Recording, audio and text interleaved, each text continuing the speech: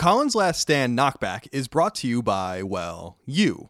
Knockback, in addition to the interview podcast series Fireside Chats and the weekly YouTube show dedicated to video games called SideQuest, is fan-funded over at patreon.com/ColinsLastStand, and without you, none of these shows would exist. If you like Knockback or any of what Colin's Last Stand does, please consider going to Patreon and showing your support. You can even get cool perks in return, like early access to shows, the ability to vote on future show topics, exclusive Q&As, and much more. Thank you for believing in Colin's Last Stand. Now, on to the show.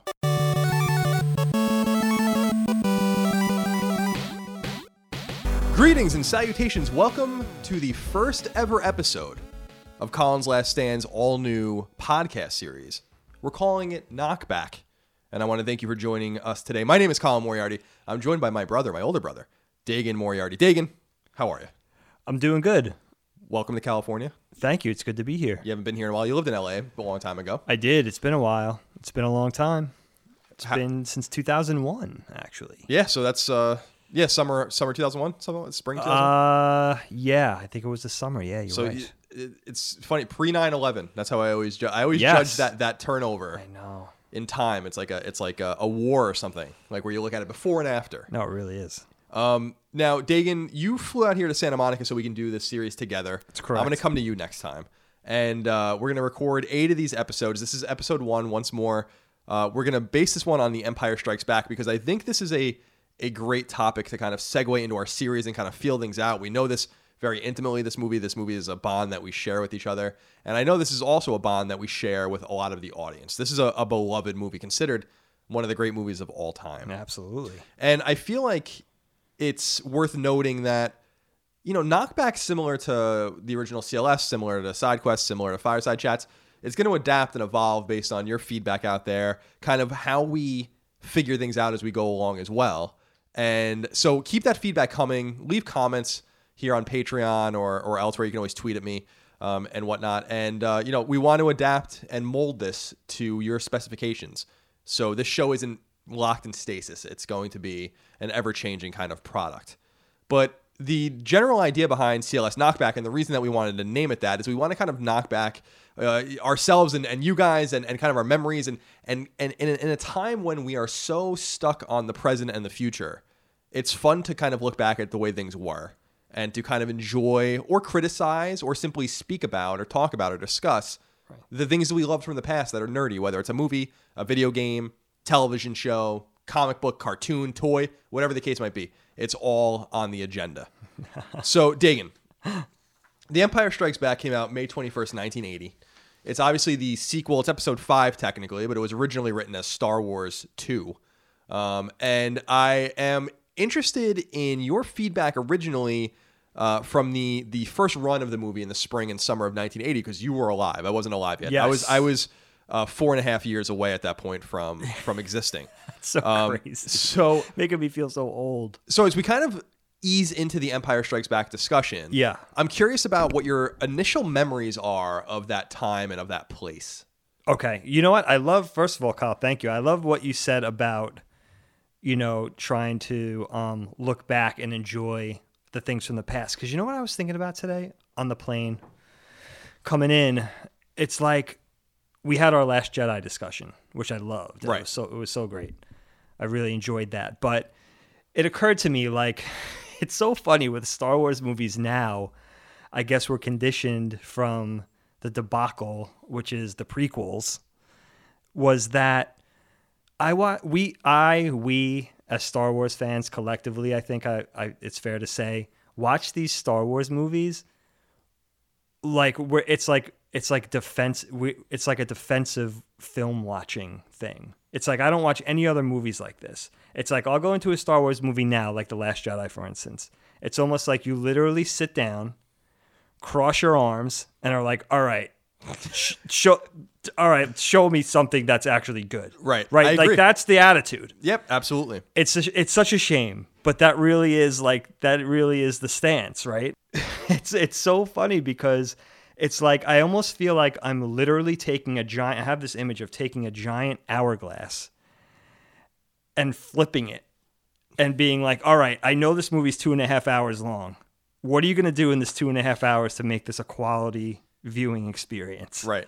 So it's so nice to go back to like the prequel era when a Star Wars movie was just different. We didn't have that, defensive attitude about it yet. And The Empire Strikes Back, so it came out, I was born in late 73. I like to say I was born in 74, but that's not true. So I was born in 73. And so I was 8, I guess I was 7 or 8. Was I 8, 7 or 8? So you're about the age, more or less, of your son right now. Which is interesting. So you can kind of see it through his lens. Absolutely, which is really helpful, actually. And I specifically remember going to see this movie with, obviously you weren't born yet, with mom and dad. And I believe both of our sisters were with us as well. We saw it out in Nassau County on Long Island. I don't know why that was the case. We probably were visiting grandma or something. We lived, for argument's sake, we lived in Suffolk County, which is the further east of the two counties. Exactly, right. So we were out west, near Queens in Nassau County, and we saw it out there in the theater.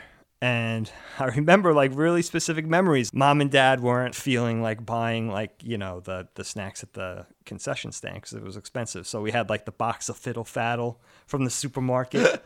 I totally remember this. I think it was the same day too. We got a couple of the Empire Strikes Back drinking glasses from Burger King. I remember the whole thing. It was an event. Which we still have, I think, right? Yeah, dad just gave me one. I think the remaining one that didn't break, which was luckily the Lando and the Cloud City one. Oh, nice. Excellent. Super, super sweet. So, and I remember going in and I was so excited and it was so exciting. And even from that point of time, it's easy to see why, it's so often said, and it's such a common thing now for a Star Wars fan to say it, but it really is the barometer and the measuring stick by which we measure all the Star Wars films. You know what I mean? It's just a special movie. Not only is it a great Star Wars movie, it's just a great movie. And, I've been really contemplating the reasons why that is, and I'm sure we'll get into all that from your end and my end. But, yeah, I loved it from day one. That movie just came in a complete package of the movie. If you ask a Star Wars toy collector, a vintage toy collector, they'll tell you that was the best toy line. That was just Star Wars at its peak. I'm also actually a big fan of Return of the Jedi. I love Return of the Jedi. I am too.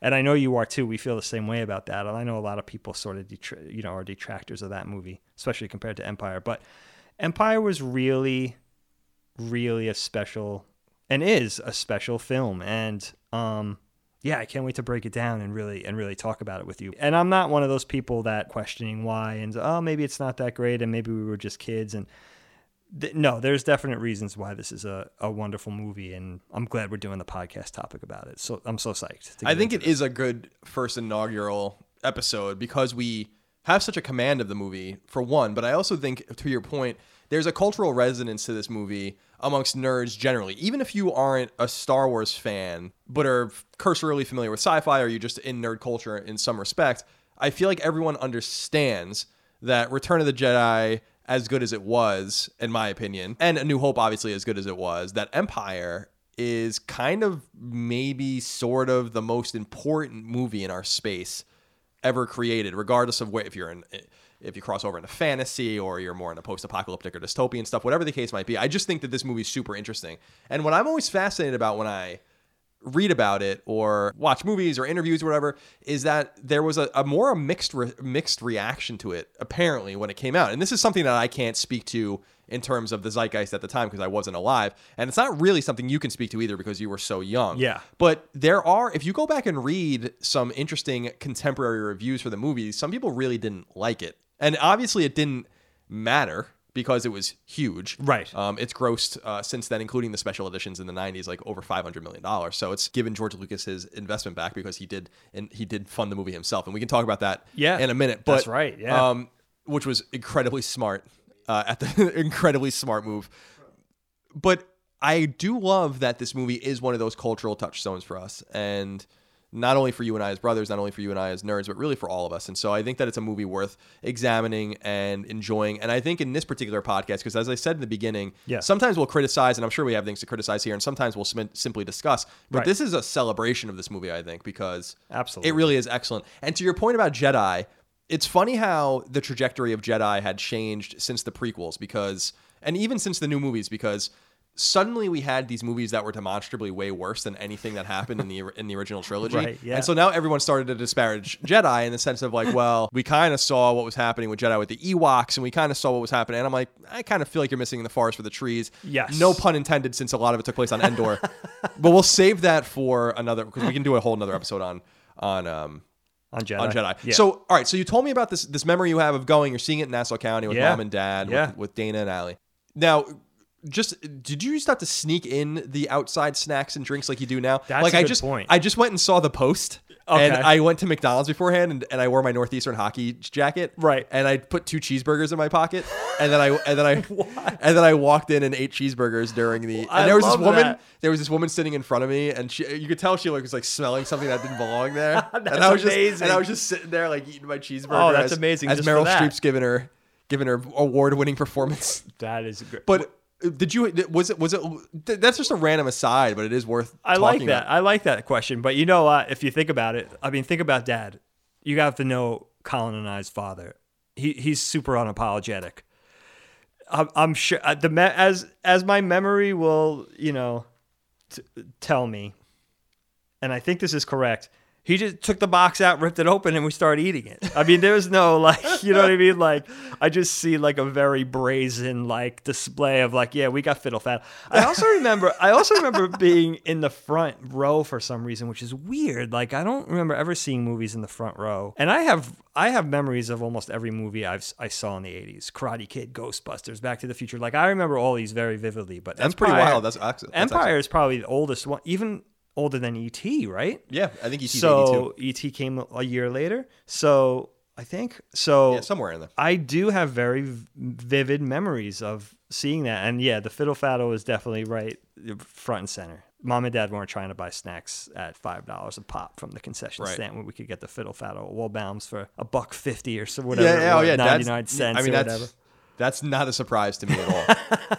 So what did you think of it at the time? Because I can't say that I remember the first time I saw Empire. I can't say I remember the first time I saw any of them. What I do remember is that we had a copy of Empire on VHS, I want to say, or we rented it. In some regard, it was when I realized that VHSs back in the day cost like $90 a piece or $80 a piece. Because there was a price tag on the box. I don't know if it was our box or maybe it was like the rental box or something, but there was a price tag on there that I remember where I'm like, wow, I had no idea that VHS technology was so expensive. Oh my God. Just wait till you get to the anime, when anime was underground episode. Let's talk about that. Yeah. Oh, it was insane. It was, no, you're right. And it might have been, if you think about $30 a pop for a VHS movie, we had the VHS box set. Maybe that was $90. That's 3 movies. Yeah, the box set was awesome with Vader's face. And, yeah. That so was, who knows? Maybe it was. Maybe that was right. Accurate. So did you like it initially? I loved it. In comparison to A New Hope as well? Like, did you think it was better? Was it worth the wait? Yeah, I think as a 7-8-year-old back then in 1980, what struck me about The Empire Strikes Back on a visceral level really was the imagery. Now, we talk about it in retrospect, Star Wars fans and movie fans and cinephiles and everything. We say that's the darkest Star Wars movie. When you're little, what you're really experiencing there is this feels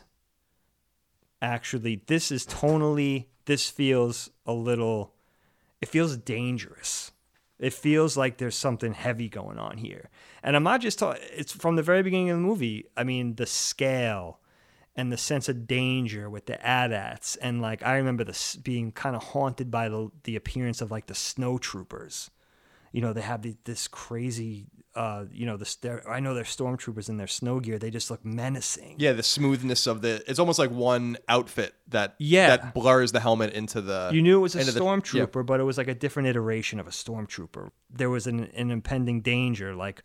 One of the big things is you think about how New Hope ends, and I think inherently I couldn't articulate this as a 7-year-old, but when you think about it in retrospect, you were sensing this as a kid.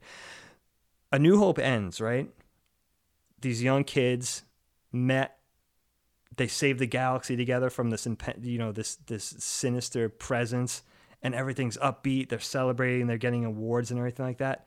Empire Strikes Back starts, and they're on their heels running from something. And you're like, everything was so upbeat. Why is it so, all of a sudden it's like impending danger and everything like that? And I think that was very striking. That sense of it from very early in the movie was very striking. Right from the beginning, it's like the stakes are really high. Luke's going out. He's on his last legs. He gets attacked by this giant snow monster. Han has to go out and save him. They're warning him not to do it. He does it, finds Luke. Luke's on his dying breaths. Basically, he has to cut open this dying animal and stuff his friend inside. It's like, it's heavy. As a kid, you're transfixed by what's going on the screen. It's like, these guys were just up. They were getting awards and like celebrating and cheering, and all these adults were telling them how great they are. And now all of a sudden they're like, they're running scared. And I think as a kid, it was like, what? This is unbelievable. And the AT-ATs it's such haunting imagery. Such creepy, almost like Salvador Dali-esque sort of things, like these giant mechanized snow robots, and they're trudging along very slowly, almost like a Michael Myers type pace. You know what I mean? It's like, but you can't escape it. That's what's so wild about the AT-ATs to me, where was the slow lumbering pace. It's so, because it really doesn't make any sense, like why we're going through intergalactic space, right? It's really interstellar space with light speed and all this kind of stuff. But we drop these huge mechanized 4-legged things, and they have to move this slowly. It doesn't strange, but it does create the foreboding and the fear that I think is inherent in Hoth. I think Hoth is a really super impressionable and interesting portion of all of the Star Wars movies because of the resonance that it has with what we saw and what we knew of Star Wars and A New Hope. So if you encapsulate A New Hope as all that you knew about Star Wars at the time, which is obviously it, what you know is a desert planet with massive scope. You know Mos Eisley, and then you know the Millennium Falcon, and then you know the Death Star, and that's pretty much it. Right. So you have a desert planet that's wide open, scarcely populated, a city full of, a bustling economy, and then obviously the cantina with a lot of aliens that are introduced to you. And then you basically are just on the Falcon, and then basically, much of the movie takes place on the Death Star. So you're introduced to the Empire and this kind of more claustrophobic feeling. So Hoth, I think, recaptures that openness that you see on Tatooine, but also this idea that, no, it's not just desert planets. No, it's not just what's going on this very industrial scale. I love that point. It's this far-flung planet, and they're hiding. And I like what you say there about, well, what the fuck happened? What happened? And it's fascinating because they don't really ever tell you much. No. And there were, I don't know like what's canon and what's not anymore, but there used to be stuff that would fill in the gaps a little bit there. The gap between Empire and Jedi is way more interesting, but there is a gap there where they're on the run because they lost a lot in the Battle of the Death Star. They lost ships and materiel, and they had to get away. And it kind of suggests that the Empire has this scale that is far greater than this one Death Star, which is incredible considering it's a moon-sized space station that must have had hundreds of thousands of people on it. It shows how mighty they are, and I love that as well. And to your point of Han cutting open the Tauntaun to keep Luke warm, and I think we discussed this on the Last Jedi podcast, but I'm not sure. It's a thing that I've said many times actually, is that I love that Han uses a lightsaber there. Yeah, like I love that because it's great. It's just a great scene that is kind of a throwaway that they might not have even really meant anything by, but I liked seeing him like kind of fumble with it and turn it on and look at it and just kind of very carefully handle it. So it's a great opening scene. It's a foreboding scene, and I think to your point, it sets that dark tenor to the movie. Absolutely. Yeah, the stakes are really high from the very outset. Yeah, it's enthralling. I mean, as a kid, it was like, what? This is on the most unbelievable thing. Like, it's just, and you sense there's so much. I was thinking about this too. Like, I don't have a problem with the acting in any of the original trilogy. I think some of it is better than, some of the actors. Obviously, you have people like, Cushing and, of course, Sir Alec and everybody like that, masterful actors. But all the acting in the original trilogy is serviceable. I mean, it's all good.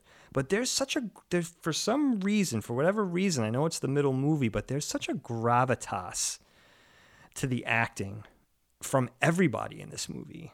There's very little. I mean, you could say what you want. We'll get to him, obviously, so important. But, Billy Dee's character and his sort of cadence and his sort of style, the Colt 45-ish smooth guy type thing. But even him, like, everybody works, and it could also be the writing and just what's happening in the movie, plot wise, and all the business that's happening in the movie. But there's such a gravitas to the acting. I think it really lends itself to why this movie is considered so great and is so heralded as the best. I think that's one of the big reasons. There's just, the acting is so good in it. Characters big and small. From my perspective, I really think that. I was really thinking about this morning, and that seems like such a big part of it. What's funny is that I think there's a different swagger with the actors moving into this project. And then I think it continues into Jedi, because when Lucas gets them all on board, these are mostly, with the exception of Sir Alec and Tarkin and they're, who were established actors. These were kind of upstarts, and nobody, Harrison Ford did a little bit of this and that, and sure, yeah. But Mark Hamill and et cetera were not anything at all. And that was part of what their allure was, I think, to the project, and part of they were affordable, and it was a shoestring budget. And also, that's, I think, what Lucas wanted, was people that weren't associated with anything else, but they also needed that gravitas of the more well-known actors and these more character bits. It's a good point. With like Obi-Wan. So I think they went into the movie kind of thinking that it was a throwaway. I know that depending on what you read about them filming the movie and in the time leading up to A New Hope's release in 1977, that some people say, like, we knew it was going to be big. Yeah. I don't think anyone really did. And no one, I don't think anyone knew that it was going to be the phenomenon, the cultural licensing, money-making, money-printing phenomenon. You couldn't have predicted it. So this is a time detached from that, where the movie has blown up. They've been all over the world promoting it. They're stars now. They have money and fame. And so they go into Empire, I think, with some expectation that they are going to have to deliver something better. But I also think that they have more confidence in their acting. I think they have more confidence in their skill. I think they have more confidence in what they're doing and the expectations of what they're doing. And I think that that's parlayed on screen. So to me, I think they're all great. Like, I think Mark Hamill gets some shit. I think, Carrie Fisher gets some shit for the acting and all that. Yeah. And that's fine. I think Harrison Ford's really the standout in Empire. I think the way Han's arc is really the darkest of all of them. Yeah. And I think you could say that about Luke, with the exception of kind of the I am your father kind of thing with Vader at the end, which is famous, obviously. I think that kind of makes him more human and it's less dramatic, because you don't really know, in some respect, you don't really know like what's going to happen and when it's going to go. There's another movie after this. That's also the other thing, is that A New Hope ended, and it was a self-encapsulated movie. It could have existed by itself and been done. So I think that there's probably something to that. But I don't know. I just think everyone has just, again, a little bit more swagger in this movie. Just a little bit more. I love that point. Yeah. That is a fantastic point. I love that. And they're equipped. They have to know they're also equipped with this script, which is unbelievable. I mean, if anything, if this was translated into the movie like we think it was, like, this script they must have taken a look at this and been like, oh yeah, this is gonna be amazing. And like you said, it was, I think the critics were kind of divided on it when it came out, which, of course, you could go back and read now. I didn't know that as a 7-year-old. But, yeah, they had it. And like what you said about Hoth, too, I think the third point, which I would make the fourth point, besides the script and the acting and sort of that sense of, like, the arc that it took, the seeming arc that it took from New Hope to Empire, I think the other bit is that this is, like, the original classic Lucas set piece movie, starting with Hoth. I mean, you could say there were set pieces in Star Wars, like you said, the desert, especially the Mos Eisley Cantina, very memorable. But Hoth, I mean, this is a set piece movie. I mean, this movie it's plotted around set pieces. You have Hoth, you have that Dagobah swamp, you have Cloud City, and little things in between, like the asteroid worm. Mm-hmm. And you could even break Hoth. I think you could even break Cloud City, rather. I think you could even break that into two set pieces. That City in the Clouds, Lando type, ethereal, dreamy sort of, City in the Clouds type bit. And also later on, that kind of dark, sparsely lit setting for the duel. I think that's another whole set piece. That classic Star Wars imagery of, like, the style of lighting. Not only the sparsely lit, but the shape of the lights. You know what I'm talking about with the colors. Yeah, it's like grids. It's like a grid, and it's like, sort of like the crescent, like that whole brilliant art direction. That just, you look at it, one look at it, it's like, oh yeah, that's Star Wars. And I think that's another thing which I wasn't thinking about articulating, but now I'm thinking, like, the art direction ridiculous. There's just so much to talk about this movie. It's almost overwhelming. Yeah, it is. I mean, it is. It's. I think that people that are into film in a much deeper way than I am, and perhaps you are as well, because I'm not like an aficionado at all. Right.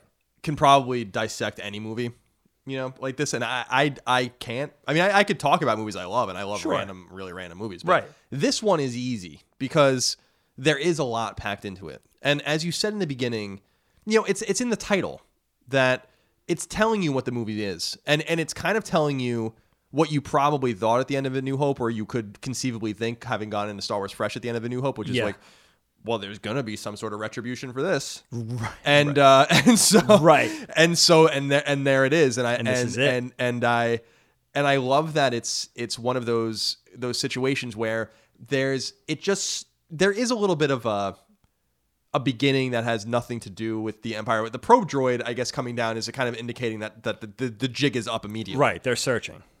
But I also love this notion that it kind of just gets right into it, and that actually, obviously, there's a great climax at the end with Vader and Luke. But the climax really, you could make the case that in terms of action, in terms of suspense, that it actually happens at the very beginning of the movie. It's almost an inverse movie because it sets the stage for an inverse approach to them running away. So I love that, and I don't know why we love Empire so much in a way, and I think we're going to kind of get more into this as we go through this podcast, but it is an almost inherent thing with Star Wars fans. I don't know that I can take a Star Wars fan seriously if they like A New Hope or Jedi better than Empire. I think that's fine. Okay. But anyone that would disparage Empire against any of the other movies outside of the trilogy that's insane to me. Right. And so it is a special kind of film. You had mentioned earlier the writing and seeing the script, and this is kind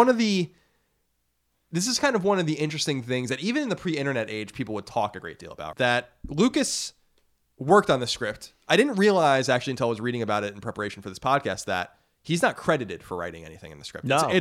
So Lee Brackett Yes. is the woman that wrote the original draft. And what was interesting about this, and I didn't know this either, is that apparently Lee Brackett's draft isn't available to be read. I didn't know this. That like you have to apparently go to, it's like you have to go to like a university somewhere, and you can check, and you can't even check it out. You can read it. That's interesting. I wonder. And if then it's it's at USC. like Lucasfilm or whatever. But I she never knew that. is credited as a co-writer of the movie, and it's interesting because apparently Lucas didn't like her draft, but she died right after she wrote it. I didn't know much about her, but I'm sure you know this, but for the audience that doesn't, she was a pretty prolific sci-fi writer for like 40 years. Actually, I didn't know that. And started writing in the 40s.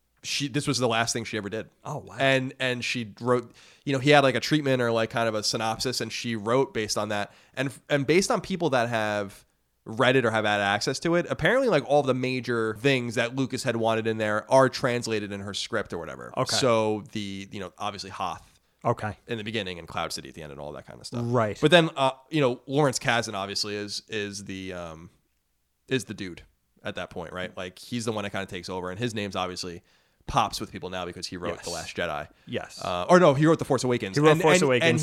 And he wrote Solo. Right. So, which is at the time we're recording this, not out yet. That's right. He wrote. That's right.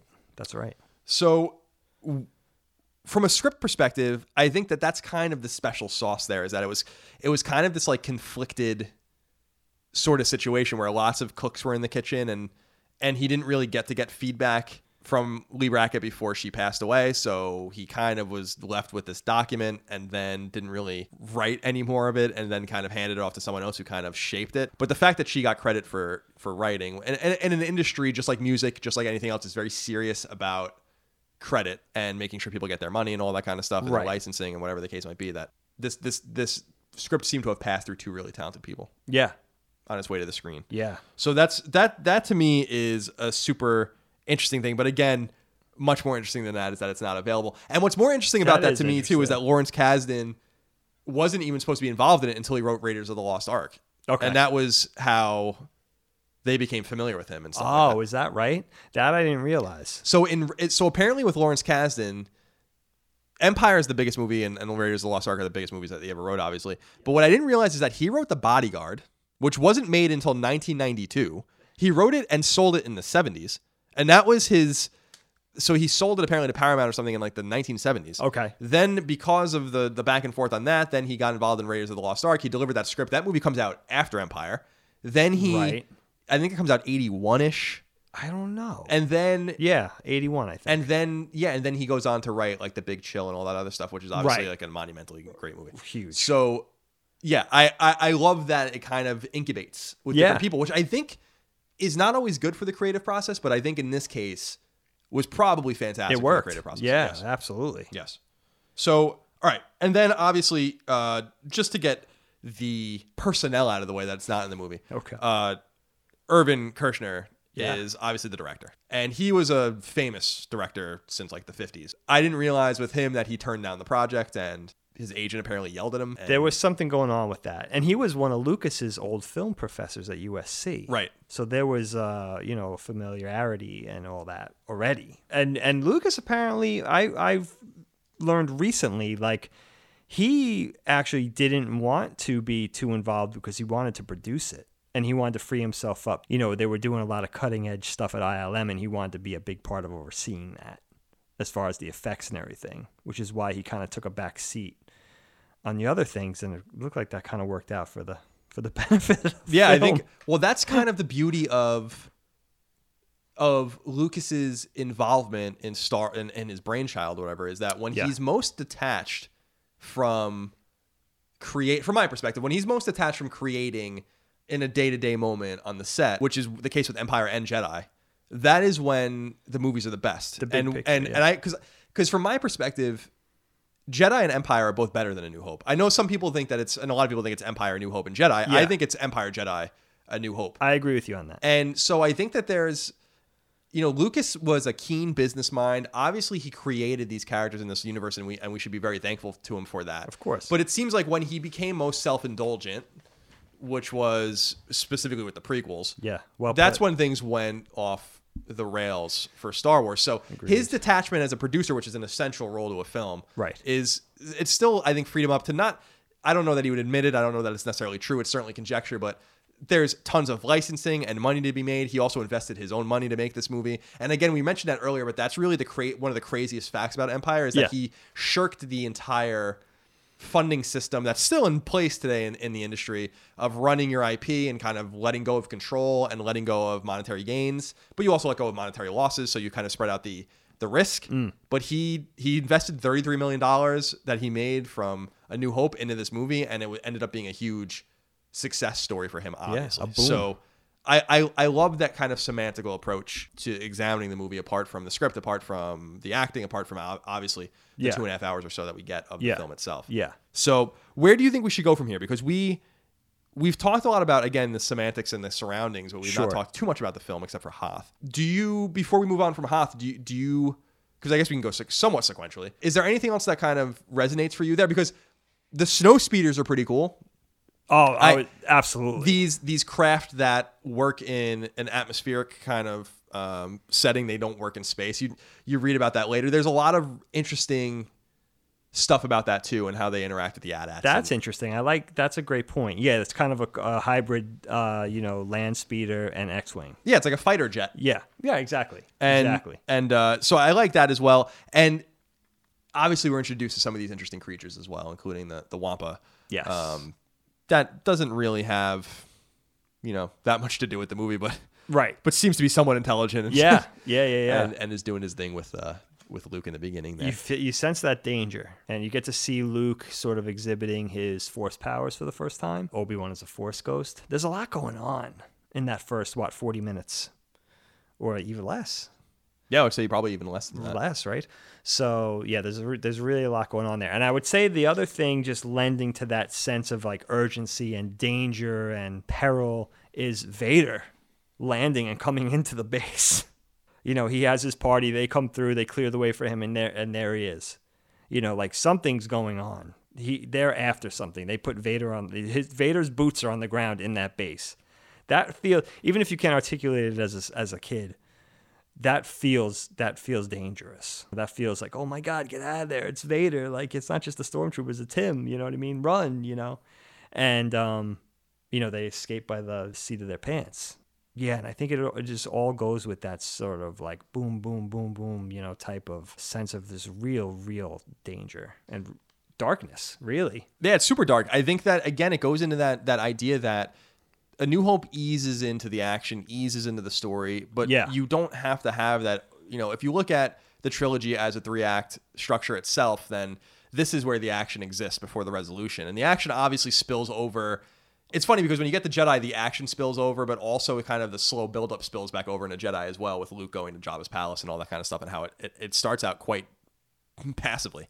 But if you look at it through that 3-act structure again, then you see something that I think is far more engaging. And obviously, with the movie happening previous to it, you don't have to have all of that kind of education shoved into the beginning, so it gets right going again. And I love that Vader lands on Hoth, and that is one of the memorable things, because it shows that what happened at the beginning of A New Hope when he lands, or when he boards the ship with the stormtroopers, which you see from a different perspective during Rogue One, which I love. Yeah. When he's chasing the Death Star plans. God, so good. That he's a hands-on sort of dude. He's dead serious about whatever the task at hand might be. I'll do it. Yeah, and he just yeah, exactly. And he has his like body fodder in front of him, and then he's just always just a little late. Although he wasn't really that late in A New Hope. They got the probe off in time, but he still captured Leia, I guess. So this kind of segues.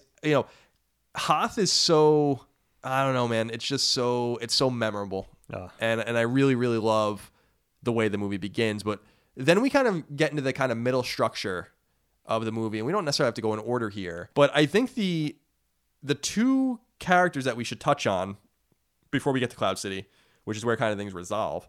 And by resolve, I don't really mean that there's a resolution. I mean that it bleeds into a Jedi. Actually, it's like an anti-resolution. It's like an anti-climax in a way. But yeah, that's a good point. You have Yoda and Dagobah, and then you have Boba Fett, which bleeds into Cloud City and becomes more important there, although we're introduced to him on the Star Destroyer. So, Yoda, Dagobah. Yes. This seems, from my perspective, again, okay. And I don't know that a lot of people are going to agree with this. I don't know. It's kind of strange that Dagobah in a way and Yoda in a way seems to me to almost be like the tertiary important thing in the movie, which is incredible when you consider what it actually means to Luke and his character arc, and what it means to Luke ignoring Yoda's advice and going back and kind of resolving things in the third movie. So what is your perspective on that character and his importance to kind of the arc? I know exactly what you mean when you say that. I've always had this odd, I don't know if this is meandering from your point slightly, but I think it's in tune with what you're saying. I think the Dagobah scene in The Empire Strikes Back is the weak part of the movie. I think it's a little boring, and I think it's because it's overlong. I just think it's due to sheer length. I think they just spend too much time there. I understand why, because you're meeting the Jedi Master who taught the Jedi Master. Like, you're meeting the who you believe is to be Obi-Wan's teacher. So this is the guy. It's in this really exotic setting that we hadn't seen in Star Wars yet, in this swamp. It's murky. You even as a 7-year-old, I understand, like, this character is hiding. This character is hiding from something. And inherently that draws you in. He's masterfully sort of brought to life by Frank Oz in this puppeteering that we hadn't really seen the level of this yet. I mean, we had the Muppets and we had Sesame Street and funnier things, comedic things, and there was some stuff that was going to be in the offing in the Dark Crystal and stuff like that. But this was the first time we were really kind of seeing this. Like, this character, we believed it. It's sort of feels mystical, and he's also humorous. He's funny. That scene always kind of was like, And I think they could have done a lot with establishing Yoda and him sort of schooling Luke and, like, slow down, you're too rash, you want to jump in, like, it's time to learn, be quiet and listen type of thing. And then, levitating the X-Wing out. But there was some stuff in there that could have been cut. I just think it's overlong. And I think it's a little, also, now that I'm really thinking about it, I think it's also maybe a little unfair to the Dagobah scene. It's sandwiched in between two of the coolest scenes in movie history in Hoth and Cloud City. So it's like, you just want it one, especially after you see it the first time. You just like, you're through Hoth and you're like, all right, let's get to Clouds. Let's get to the bounty hunters and Boba Fett and Cloud City and Vader confronting them and Lando betraying them and Han's in Carbonite and like Luke is, fighting somebody saying like, I'm your father. Like, it's just crazy. Like, of course you don't want to do the Dagobah scene. Like, all right, get through this. This is boring, That's how it strikes me. What about you? What do you feel about that? Yeah, I think that you've hit on some interesting things there, because it's funny because there's like a dichotomy here. It's on one hand, it's really important that this story is told. Yoda reveals in his relationship and his interactions with Luke sort of this systemic deficits in Luke's character that are always there. Like the one thing that all three of the movies in the trilogy do really well with Luke, particularly the first two, because then Luke kind of comes into his own. It's like a teen comedy or something in a way, like where he like Jedi? Yeah, Jedi, like in the sense that like with Luke, where it's like, suddenly he's like, he used to be like the girl in art class with the glasses, and now he has no glasses and his hair's down and shit, and he's like, That's pretty cool. But like they did a really nice job of showing his flaws in ways that frustrated the audience, I think, because we knew Han's flaws, right? From the very beginning. Han's brash. He is a mercenary. He wants money. He's on the run. He's been dishonest with people in the past. But he's endearing, so we don't really care. Like, I think that and actually that's kind of like what makes him interesting, and like his roguish sort of nature and how it's slowly stolen out of him, basically. Sure. Through his love of Leia and his relationship with Luke and kind of his groundedness with Chewbacca. And you learn more about that story, outside of the movies.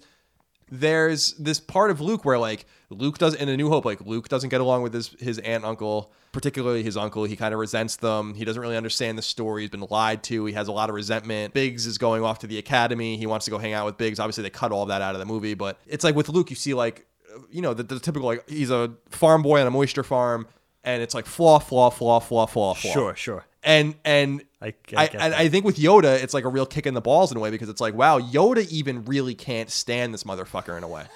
Like his relationship with Yoda in Empire and his relationship with Yoda in Jedi are different. Yeah. And Yoda, when he levitates the X-Wing so he can get away, is basically being like, fine, dick, here's what I can do. And you can use this ship to leave and chase your friends, but it's a fucking trap. And this is exactly what they want.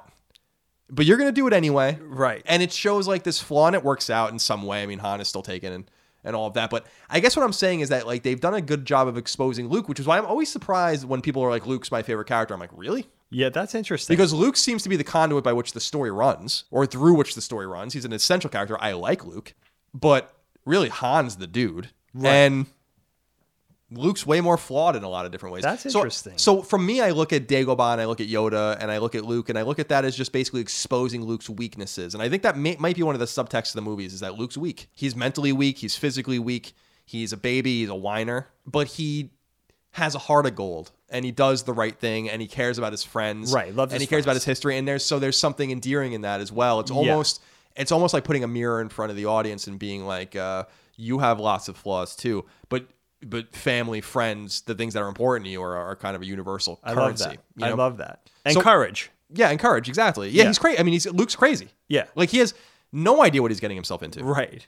When he goes to Cloud City. And he must be even know in some way that it's a trap, that he's being played.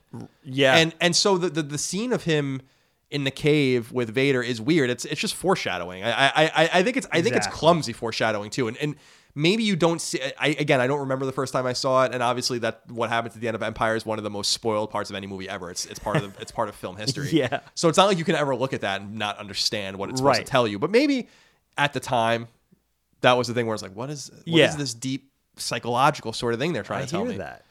But I agree with you. I think it's a little. I don't know that it's too long, because I don't know if I can even recall it beat for beat. But that might even be. I can recall Hoth and Cloud City pretty much beat for beat. So maybe that's part of the reason why it doesn't really work out. That's interesting. Did you ever find it? But did you ever find is that just me and this other guy on YouTube that said the Dagobah scene is boring? Because that's a huge. I don't want to blaspheme against my fellow Star Wars people, but I inherently sense that. Like, I want to. I don't know if maybe it's too much to say I want to fast forward through the Yoda scene.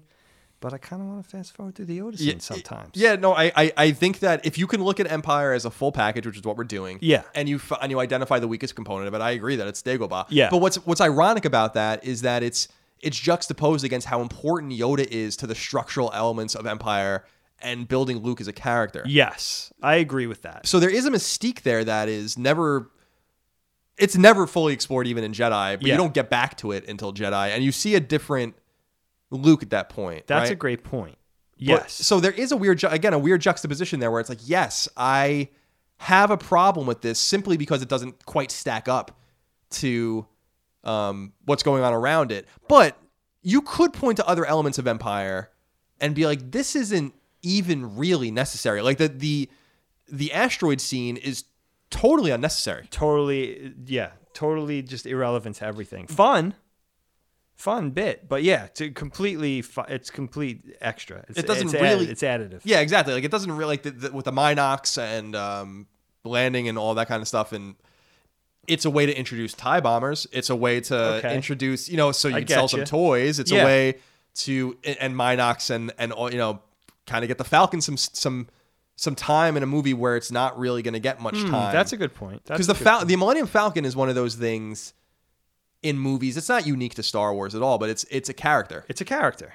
It's very similar to Jerry's apartment in Seinfeld, or where it's like it's just a character in the cast, Very and nice. you kind of have to give it some screenplay. I like it. I like that idea. Yeah, and you're just showing Han's prowess. He's hiding. Look how slick he is. He can hide on this asteroid where everybody looks for him. Otherwise, yeah, you're right. What the, But hell else is that? But it's fun. Like, are you getting a little too crazy with it then? Because like, could I look at a bunch of movies and be like, you can cut out 90% of this. It really doesn't mean anything. Sure, let's just make some German like like minimalist. something very literal. I want to get one of the components of Knockback that I want to stress is audience interaction. So if you support Colin's Last Stand on Patreon at the $2 level a month or higher, you get access to a thread that I'm going to post every time we record a wave of episodes, because you and I are going to record like 8 or 10 of these at a time. Yeah. And so I've solicited questions from the audience about all the topics we're going to record in the first wave. Sure. And I picked out a few questions / comments. Oh, cool. That I thought would be interesting. And I think one plays in here right now. Okay. This is from Omar. And I'm sorry if I'm saying your name wrong, by the way, Omar. It's Omar Al-Khatib. Al-Khatib. I think that's how you say it. Okay. He says Empire Strikes Back versus The Last Jedi. So The Last Jedi, of course, being the most recent Star Wars movie that we did a podcast on. That was kind of the gestation for this particular series that we're doing. Yes. And you care for it much more than I do, so we should put that out there. Yes. Is The Last Jedi a modern version of The Empire Strikes Back, or can you not really compare them? I like this question because going into The Last Jedi being the middle of its own 3-act structure, there was lots of assumptions that since The Force Awakens was beat for beat, quite literally, A New Hope, that we would find something very similar in The Last Jedi. Yeah. I think you and I both agree that there's pretty much no parallel between The Last Jedi and Empire Strikes Back. I thought there was going to be, like you did, but no. Which is awesome. Yeah. Which is awesome. Now, I understand when we said this before with Abrams and everyone with The Force Awakens, it was a safe approach. I think that was the right idea. Yeah. So, but you couldn't replicate that with back-to-back episodes or back-to-back movies. So, in a way, I think it answers itself. No, it's not. But there's something in Omar's question that I think is more fun in the subtext. Okay. Which is, you can compare them because they are middle acts to their own 3-act structures. Sure. So I guess what we're finding out here, and maybe because we don't have episode 9 yet, we don't have the full painting done yet to be able to kind of look at it from afar. That's a good point. But good point. Is it going to be as important to that structure as Empire was to the original trilogy? Yeah, that's a really good point. Yeah, thanks for that, Omar. I think if you paint it in broad strokes, I think that Empire ends on a more sour note, or I think it ends on a darker note for our heroes in a way than The Last Jedi does. I think The Last Jedi sort of ends, well, you know what? I'll put it to you this way. I think we know, I think we touched on this a little bit in the Last Jedi podcast, but I'll reiterate. I think we know what the stakes are when The Empire Strikes Back ends. And they're sort of pooling their resources to right everything that went wrong for them in The Empire Strikes Back. They're obviously formulating some kind of plan to go rescue Han. We know that at the end of the movie. They say it. We're going to rendezvous. We'll see you there, blah, blah, blah, whatever they say at the end there. We know what the stakes are. It doesn't look good, but there's a modicum of hope right? Last Jedi ends. I think you and I talked about this already. What are we waiting to see? I'm not sure. Okay, it doesn't look good for the Resistance. No one's coming to help. No one responded to their call, right, for help. And will and can Rey bring Kylo back to the light side of the Force? I don't know what else we're waiting to see. What else are we waiting to see there? I think there's some kind of parallels in the ending. I don't think there was parallels on their respective trajectories over the movie, but there might be a little bit of a parallel with the endings as far as like we're waiting to see what the outcome is. But in Empire, we know what they're setting out to do. In Jedi, it's much more, and I don't know if it's a good thing or a bad thing, but in Jedi, it's much more, it's open. Where are they going to go with this? So many questions. The thing with Empire, when it ends, is we know everything. We don't know exactly who Boba Fett is. There's a little mystery there. Why is this guy so adamant on taking this guy to Jabba the Hutt? Blah, blah, blah. We don't know everything, but we know a lot. In Last Jedi, there's so many things that we still don't know. Who is Rey? Where is she from? Who is she from? Who the hell was Snoke? He's dead now, right? Luke's dead. What's that mean? So I think... Do you know what I'm trying to say? Yeah, What's your take on that? I think you kind of answered it in the sense that you have to give The Last Jedi credit in the sense that no matter how you feel about the movie encapsulated in and of itself, right, that you don't really know where it's going. You like to use terminology you and I are familiar with. We used to, it's like Empire to Jedi is like a meatball down the plate. Like you know exactly how they're going to hit that ball, right? This is more like a Tim Wakefield knuckleball where you're not sure if Episode 9's going to be able to make contact, or if it's just you're just going to whiff. Well said. Even though the ball is going like 40 miles an hour, it's just moving weird, and can't see it. Yeah, it's like it. So there's something special about that where this has potential to turn the new trilogy on its head and make it something that I hope that it can be and will be, which is something great because I think The Last Jedi bouncing off of The Force Awakens has made the trajectory of the trilogy, the new trilogy, worse. So there's something mysterious about it. So to Omar's point, I don't think that there are like one-to-one parallels in the structures of the movies, the characters, any of the plot lines, which is awesome because they couldn't do that again.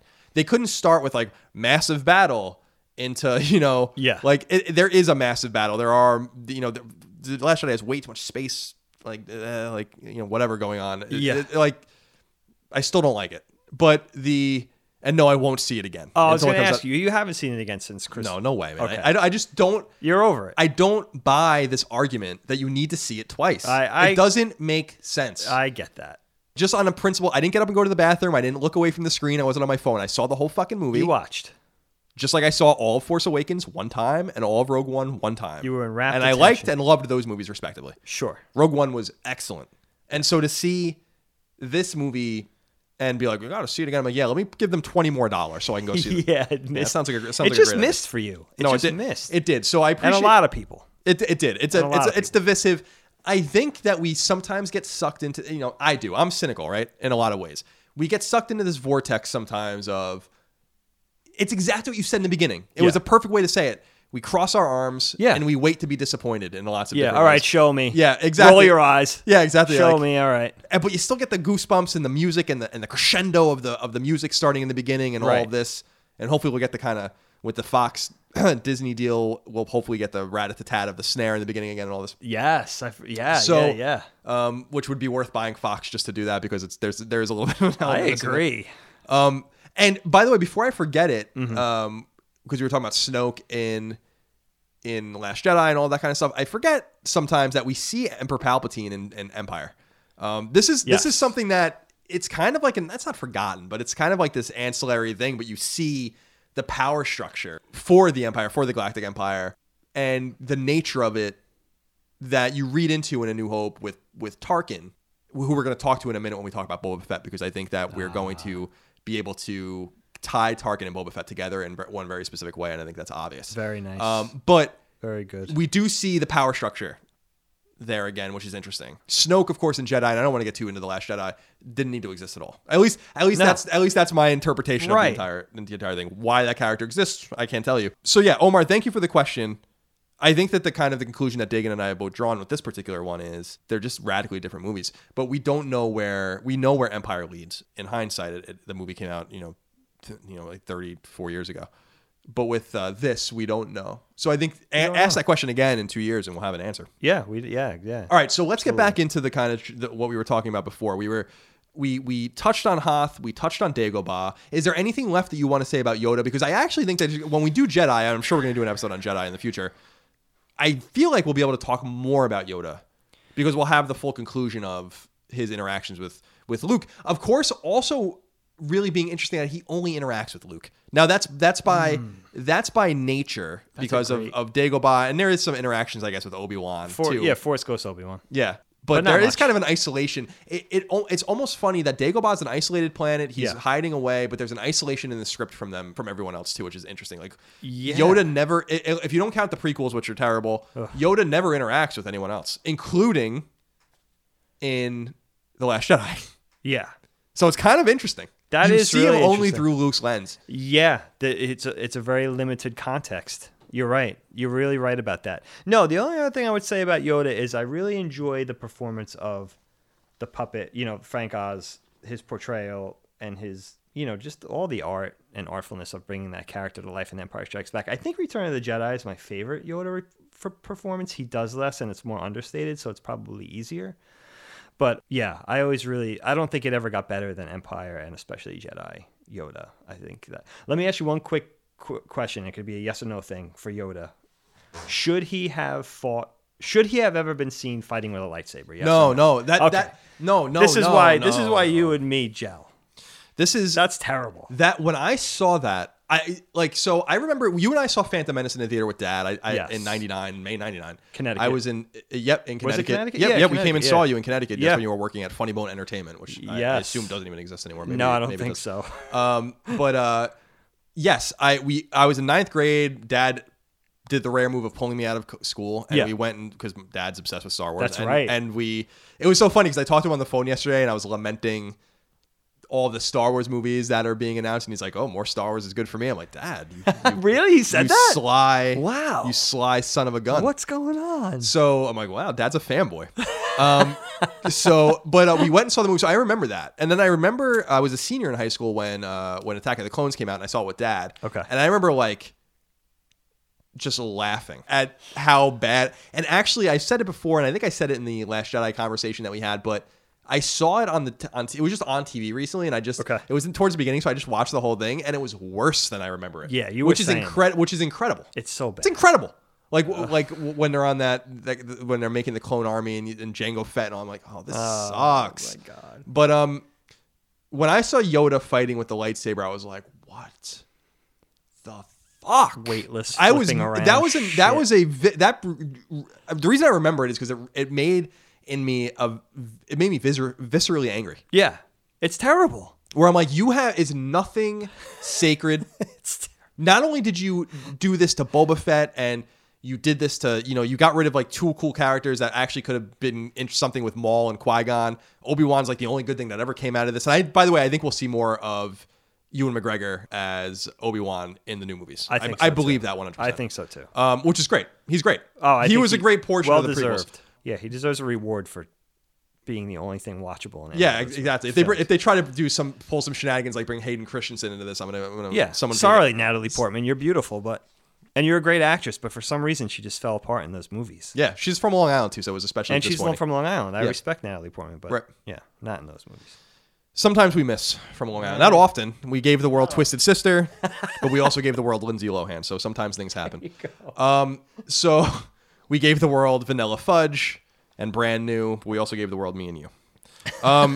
So yeah, that was one of the things where you really realized that nothing was sacred. Yeah, because we didn't even know what Yoda was. Right. And then when we saw, and I'm not even trying to be facetious, but when we saw Yaddle in the prequels, who is a female Yoda, it kind of ruined the mystique of who is this dude? Is he? I remember me thinking, and maybe it's foolish because it doesn't really make any sense, but I was a middle schooler and elementary schooler. Yeah. Where I was like, is he human? Yeah, just an old wizened human. He's 900 years old. Is it just the Force just did this to him? Maybe that's what happens with gravity just. I still like you live- that theory. You live 70 or 80 years, gravity pulls you down. I know. On Earth today in real life. Look So at I'm Danny like, DeVito. He's only like 70. He would look like Yoda by the time he's 300. Yeah. So I mean, so I it's not my story, it's not my characters. I have no ownership over it, but but the Yoda fighting in light, it ruined, just like Boba Fett was ruined because of the prequels, and it was. Yeah. He was. He just totally was. So too was Yoda, because Yoda's using a light. This is only like a few decades before you see him on Dagobah. This isn't like you see Yoda 500 years ago. Exactly. So he was using a lightsaber 30 years ago? That's what you're telling me? It's so ridiculous. He was bouncing around a room Right. 30 years ago. So just, I didn't mean to get you off on a tangent, but it's one of those little things that's, It's awful. not so little things that it's like, how out of touch can you be with this whole thing? You created this. Like, what, you know what I mean? It's just like one of those things. It's not even like something like Jar Jar, which is like some egregious thing. It's like, but it's just as egregious. It's so I love the Jar Jar thing specifically because, and again, I want to do an episode on the prequels too, because that will be fun. Yeah, it will that force would me be to really fun. watch them. That would too. be fun, actually. But Oh, God. I think that, I don't know if this is a rumor. People can tell me in the comments, but I'm pretty sure the Backstreet Boys were supposed to be in episode 2. You were saying this. And I think that they just were like, this is even too far for us. Because people were like, what? They took themselves out of it. Look, you guys have enough shit in this movie. I don't think you need to make it any worse. Lance Bass was like, listen, is he even in Backstreet Boys? I think he is. I don't know. Or is he in NSYNC? That's NSYNC, I think. I can't keep him straight. I don't know. Everyone was especially confused. Like, Lance Bass was on the set then. We're like, we were at the Backstreet Boys here. Why's Lance Bass also? What is he doing here? Now it's getting really He's like a crazy. senator from Coruscant or something. So yeah, no, that ruined Yoda because there was a certain mystique where I'm like, I don't know who you are. I don't know what you're capable of. You don't seem to be afraid of anyone. Luke Right. seems like he could just squish you with his hands, but you'd probably fuck him up somehow. Right. We don't see Palpatine use a lightsaber. We see him use lightning. So is there some sort of, and that seemed to be drawn from like the dark side of the Force. So was there some way he interacted with the Force that was a more light side of the Force? I'm not saying that it was Cool. I'm not saying that there was ever an egregious use of his light. If they were like back at hundreds of years ago, he used a lightsaber. So I'm like, okay, well, everyone seems to use a lightsaber. That's Right. a Jedi and a Jedi Knight, but Once you get to a certain pinnacle of power, maybe you don't need the lightsaber. Right, exactly. That's what I'm trying. That's what you're saying. yeah, exactly. It's like it seemed almost like Your powers transcend that tool, Right. that tool. you're so powerful that you had to escape to some system that no one, like uncharted system that no one cares about. Right. And then hide and pretend that you're like some senile old piece of, fucking crazy bat piece of shit. Right. Cooking with a copper kettle. And then you're going to tell me that, in fact, 30 years ago, you were in the capital of the Empire bouncing around with a lightsaber in your hand. Doesn't make any sense. I digress. Yeah. So, all right. All right. Now we can talk about Boba Fett. Because this is Boba Fett. All right. that's from Jedi. We'll save that. All right. Yes, that's for Jedi. There's something, God, man, there's something universal and mystical about this character. I don't really, and this is kind of what I want to ask you about in terms of the zeitgeist again of the time. Okay. I think that I took the Boba Fett partially because you were so into Boba Fett. Yeah. But also because he's just really cool. And actually all 6 of the bounty hunters that are on the Executor at that time are really cool. Yeah. So you have Forlom and Zuckuss who work together. Yeah. He used to call him suck ass. Suck ass.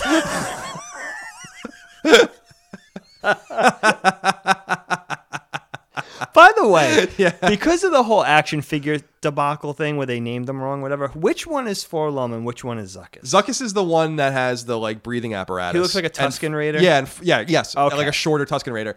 And Forlom is the robot. Is the gray guy. Yeah, and apparently Okay. they work together. Yes. At least in the books they did. They're a And team. again, I don't know if they're canon or not. Because I remember it used to be like For the Love of Money, I think was like what people used to say. Yes, that was Forlom- yeah.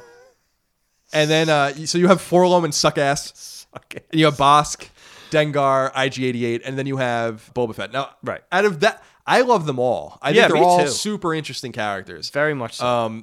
Dengar clearly like super injured by something. Yeah. And Bosk kind of just seems to be kind of like a roguish sort of character. IG-88 apparently has a massive rivalry with Boba Fett. He's They an apparently- assassin droid, right? Yeah, they apparently have like beef a with each other. reprogrammed assassin droid or Right. something.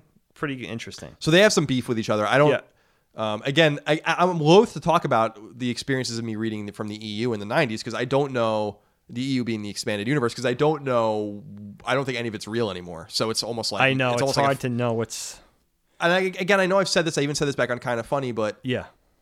I wasted thousands of dollars and probably thousands of hours of my life absorbing this shit. And it's as if it's all fan fiction that I read on the internet now. So thanks a fucking lot. I know.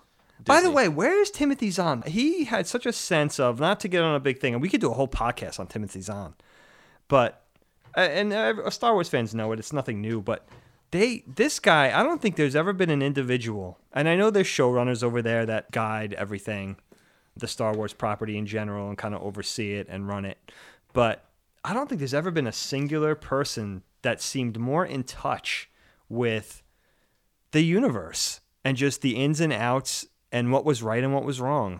It would be wonderful for him to be more involved. I mean, that guy was a visionary.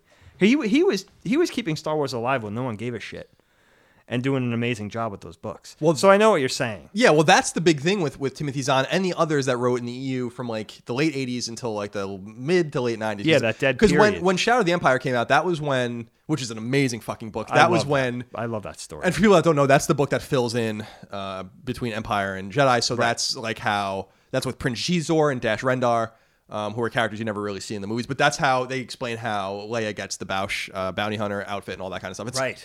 That's right. Because that's not really explained, and that's another badass kind of scene in Jedi. I can't wait to do a podcast on Jedi. I'll do that next week. Yeah, that'll be fun. The thing that people seem to be lost is from 83 when Jedi came out, and I think they re-released it in 85. The toys were going until the mid-80s, but from that period until the early to mid-90s when there was rumors that they were working on a new movie and they were going to release the special editions in 97, no one really gave a fuck. And that's really hard for people to imagine. If you weren't... Nerd culture is mainstream now today. Yeah. But even... And it's like a victory, right, for nerds. But in a way, like, I don't think younger people or just people that were detached from this really realize that, like, if you were into Star Wars in, like, 1992, that was kind of weird because there was nothing to be into. No. Except for some books, some comics. If you were a toy collector and you're reading Toy Fair, that kind of stuff. Like, other than that, like... Nothing. So it is interesting it was in the wilderness at that time. Yeah. Because, you know, Lucas and Spielberg obviously were more focused on indie at the time, and I don't know that they want, you know, I think Last Crusade didn't come out until 89, so it wasn't like underrated indie movie. We can, you know, Indiana Jones, let's take a note, we can do another one on that. Oh, absolutely. But we could agree on that, actually. And yes, Temple of Doom is the best Indiana Jones movie. But the you just opened a can of worms. I love it. Stay tuned. Needless to say, because you remember that time when I was a kid when I really got into it. When I really got into Star Wars, like 93, 94, and I was really into it until like 2000. Really, like, episode 1 beat it out of me. But it was really not until episode 2 that I was like, I can't do this anymore. I was all in. I was enamored with Star Wars. I had every book. I read every book. I had every toy. I had every single Star Wars toy, including the ones you had to mail in for to the Star Wars Insider and everything like that. So I had like the holographic Obi-Wan. I had Han Solo as a stormtrooper, which is super rare. Yeah. I had every toy from 95 till 2002. That's every amazing. single action figure, every set, every vehicle, every special edition. At it all. Did you ever talk about your shelf? Did you ever? No, talk I about don't. that? I don't think. No, I don't think I ever. Talk about that. So when so I lived in Maine and New Hampshire when my parents got divorced for 5 years, and then we went back to Long Island when I was in 9th grade. My dad lived on Long Island that entire time, actually, but so I'd go home for summers and stuff. But one year, Dad moved to New Hampshire to kind of extract me from a situation up there. So he lived there for a year as I was kind of segueing out of my life in New Hampshire and segueing back to being an Islander, and we used to go to this antique store or something. It was like some like store that Dad used to go to, and they had like all this random ass shit there. And there was this one shelf that needed repairs and it seemed like it was like it seemed like it might have held 8 tracks and cassette tapes. Oh, that's interesting. I didn't know that. From like but a you're music right. store. Yeah, that's what it looked like. And so it was like some like relic from like those late 70s, early 80s. Yeah. Right into the mid 80s. Oh, that's crazy. And it was this shelf that was perfect for like holding Star Wars toys. Like there was like compartments. It was just like hundreds of these compartments. Yeah.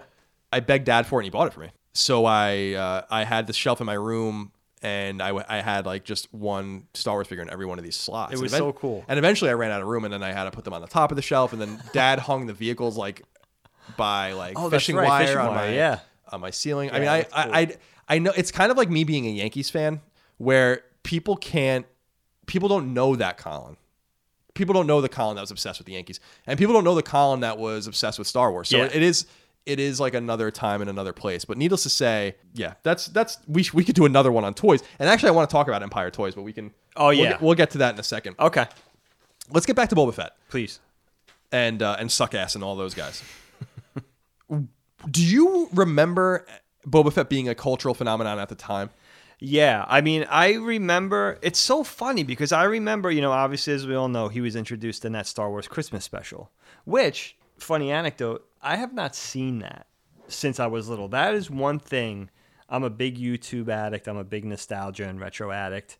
I rewatch everything from my youth, from You Can't Do That on Television to Pinwheel to all the Nickelodeon stuff we grew up with, Mysterious Cities of Gold, on and on and on. Everything I'm nostalgic about, I've watched. For some reason, I have not watched that Star Wars Christmas special again.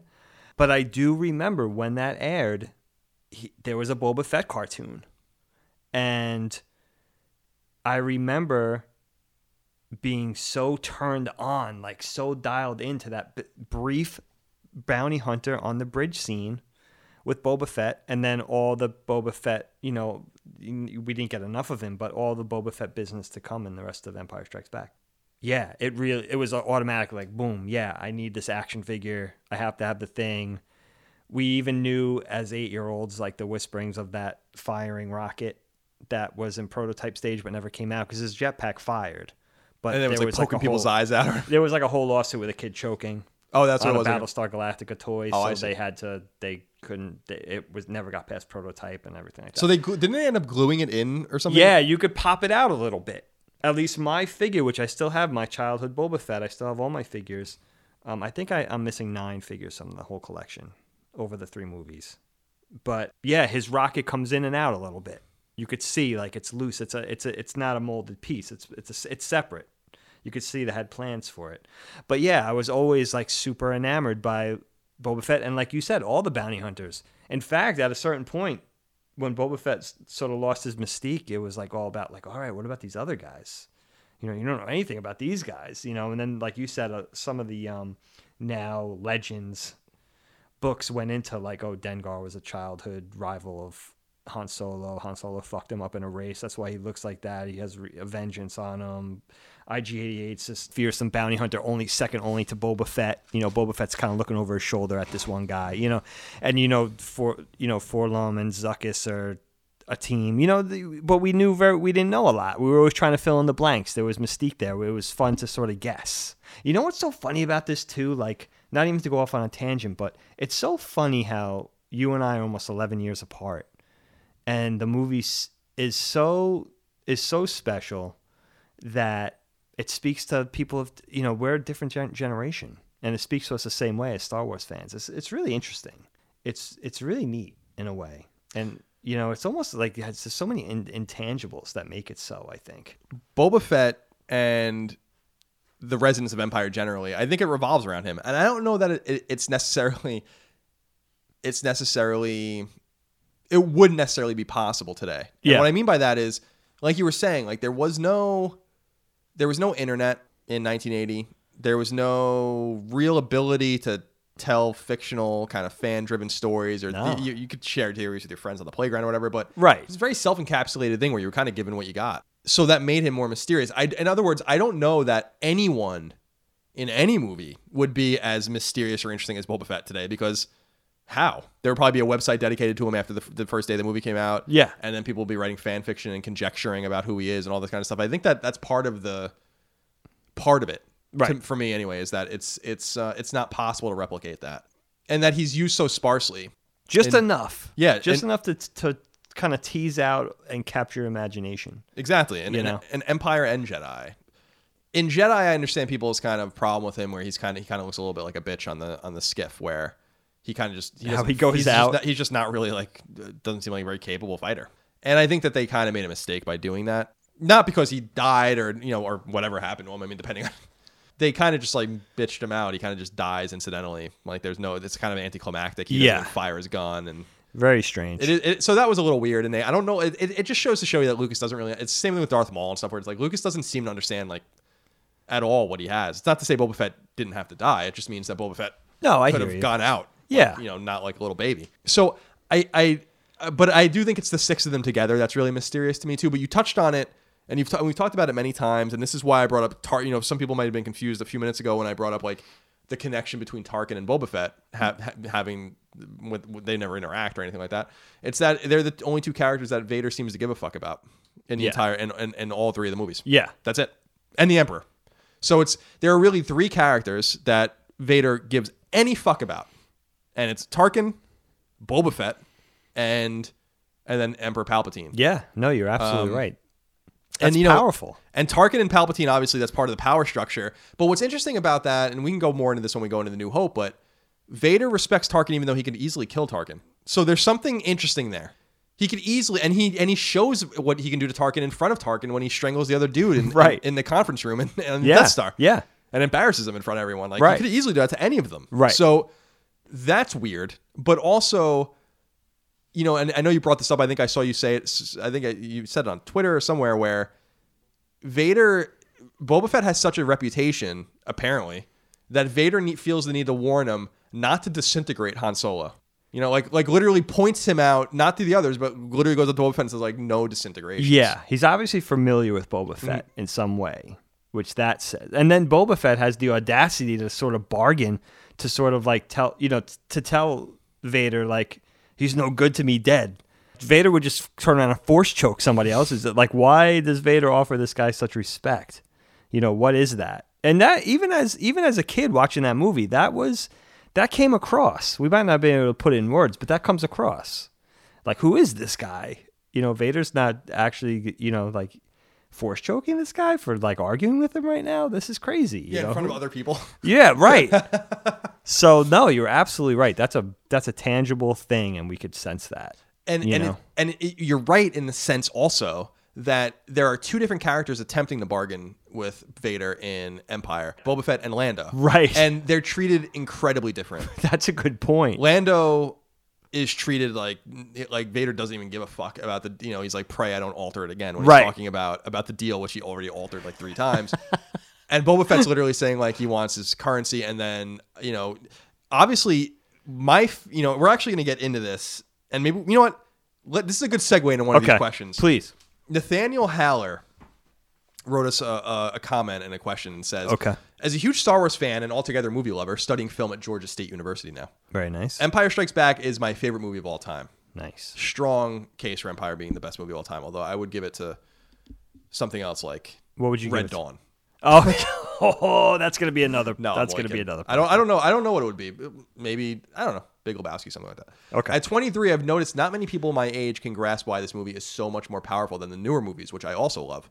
Solely because it looks bad, in quotes. Okay. When I have this conversation, I tend to tell them to rewatch it and look at 2 scenes. The first is when Yoda teaches Luke a valuable lesson about the Force when he pulls the X-Wing out of the swamp on Dagobah. Okay. The other is the entire duel between Luke and Vader, which we're going to get to in a little while. Okay, beautiful. These scenes resonate with me more than any other film has since and are some of the main reasons I want to have a career in film. Anyway, I wanted to know, what are your favorite scenes in Empire, and why do they hold that title for you? So, Nathaniel, thank you for the question. The reason, Dagan, that I wanted to bring that up was because my favorite scene, my favorite singular scene, is when... And since we're kind of segueing from Boba Fett into Cloud City and what goes on there towards kind of the end arc of and kind of the crescendo of Empire, is when Vader is at the conference table in Cloud City. On Bespin, and Han walks in and immediately takes his gun and shoots him, and Vader just puts his hand out, and then Boba Fett just walks out and stands next to Vader. So good, because first of all, it's awesome. Yeah, there's a great resonance. There's a dissonance really between Vader's black and the white of everything around him. It's clean, but also it's when the jig's up. You've been tricked. You've had it. And it's in that 10 or 15 seconds that the movie turns. Yeah. And so to answer Nathaniel's question, there are a lot of great scenes with Piet, for instance, when he gets promoted. Randomly gets promoted. Which is so funny. Like, and he looks horrified. That's a great scene. Which is there's a lot of like funny things like that in the like actually comedic. That's a good things one. Where he's like, Admiral. He's like, oh Jesus God. Thank you, Lord Vader. But that, to me, to answer Nathaniel's question, the film student from Georgia State University, is that one scene, because it puts Boba Fett together with Vader for the first time since you see him on the Death Star in some sort of mutual respect that's unspoken. Han realizes that he's fallen into a trap and that his friend, his old buddy, has betrayed him. And we know, even though they don't know, that Luke's about to fall into the trap too. I love that. That's a great So pick. that answers that question. That's a really good pick. I like that one. And it's for Empire, right? Yeah. Do you have a selection? You don't necessarily have to have a selection. I do. Well, first of all, I'm a huge Wedge fan, so anything with Wedge. I love that they brought Wedge back. Like, not only did they bring Wedge back, they put him early in the movie again. It's like you kind of see Wedge, like he saves Luke. He flies basically through a TIE fighter and saves Luke in a new. I freaking love Wedge, but I sort of love that underdog, like the guy you don't know. And there's a lot of mystique. Wedge is kind of like the Boba Fett of the good guys. You know what I mean? I always thought that's really interesting. I always thought that. That you know just enough about this guy to kind of tease out your interest, but you don't know enough. You can't get enough. Super good at what he does. Right. He has a lot of respect within the organization. Right. And he's in all 3 movies. But he's not a leader. Maybe a squadron leader eventually, but he's not like he's not in command. He's not a general or anything like that. Just talented and not force sensitive. So yeah, I love Wedge, but I'm sort of teasing, but I do love Wedge. There's 2 scenes for me in Empire. One is an emotional scene, and one is kind of sort of a badass scene. The emotional one is the one we all think of with the "I love you, I know" scene. I mean, that is just like takes this moment that's like breaking your heart and gives it a warmth. I think that's another thing that we didn't go into with Empire, but there's been a lot said. Very good use of humor and levity. Not too much, but just enough to break it up as to not make things too heavy. Who's scruffy looking and all the other stuff that's inserted throughout the movie. But I love that scene of the chamber, the carbonite chamber. And I really love the scene where, I'm a big Lando fan, but I really love the scene where they land on the platform and Lando comes out to confront them and there's that tension. It's so fun. You know what I mean? It's like, who is this guy? Han and this guy obviously have some history. They seem mad at each other, but then Han sort of understands why he's mad, but then he's not mad. So Han's like relieved. So it's just fun. You know what I mean? I really love that scene. I really love the whole Cloud City bit of that movie. I just love it. It's so good. And also, Nathaniel, I understand why it's your favorite movie. Did you know that I was researching for the podcast and sort of trying to find facts that I didn't know? Empire rated Empire Strikes Back number 3 in their 500 greatest movies of all time. That's insane. Yeah, that's crazy. Yeah, that's nuts. That's quite the honor. Yeah, I mean, and you can understand why. So you're in good company. Yeah, I mean, it's certainly not a rare pick in nerd culture and sci-fi, certainly for the best movie or the greatest movie. Unbelievable. Or one of them. Yeah, those are great. Those are great shots. The tension that's cut very quickly between Han and Lando is awesome. Yeah, I love that. But then it grows again. That's right. What's so interesting is that because Lando betrays them, and Lando goes in again. We don't know until we have the hindsight to know that Lando knows already what's happening. The Empire's already there. They're hiding. So there are no TIE fighters buzzing around and stuff like that, but they're totally there. And Boba Fett's there. The slave is there, ready to take Han back to Tatooine, which is a nice full circle thing, I guess, for this story. But yes, those are great. Those are great.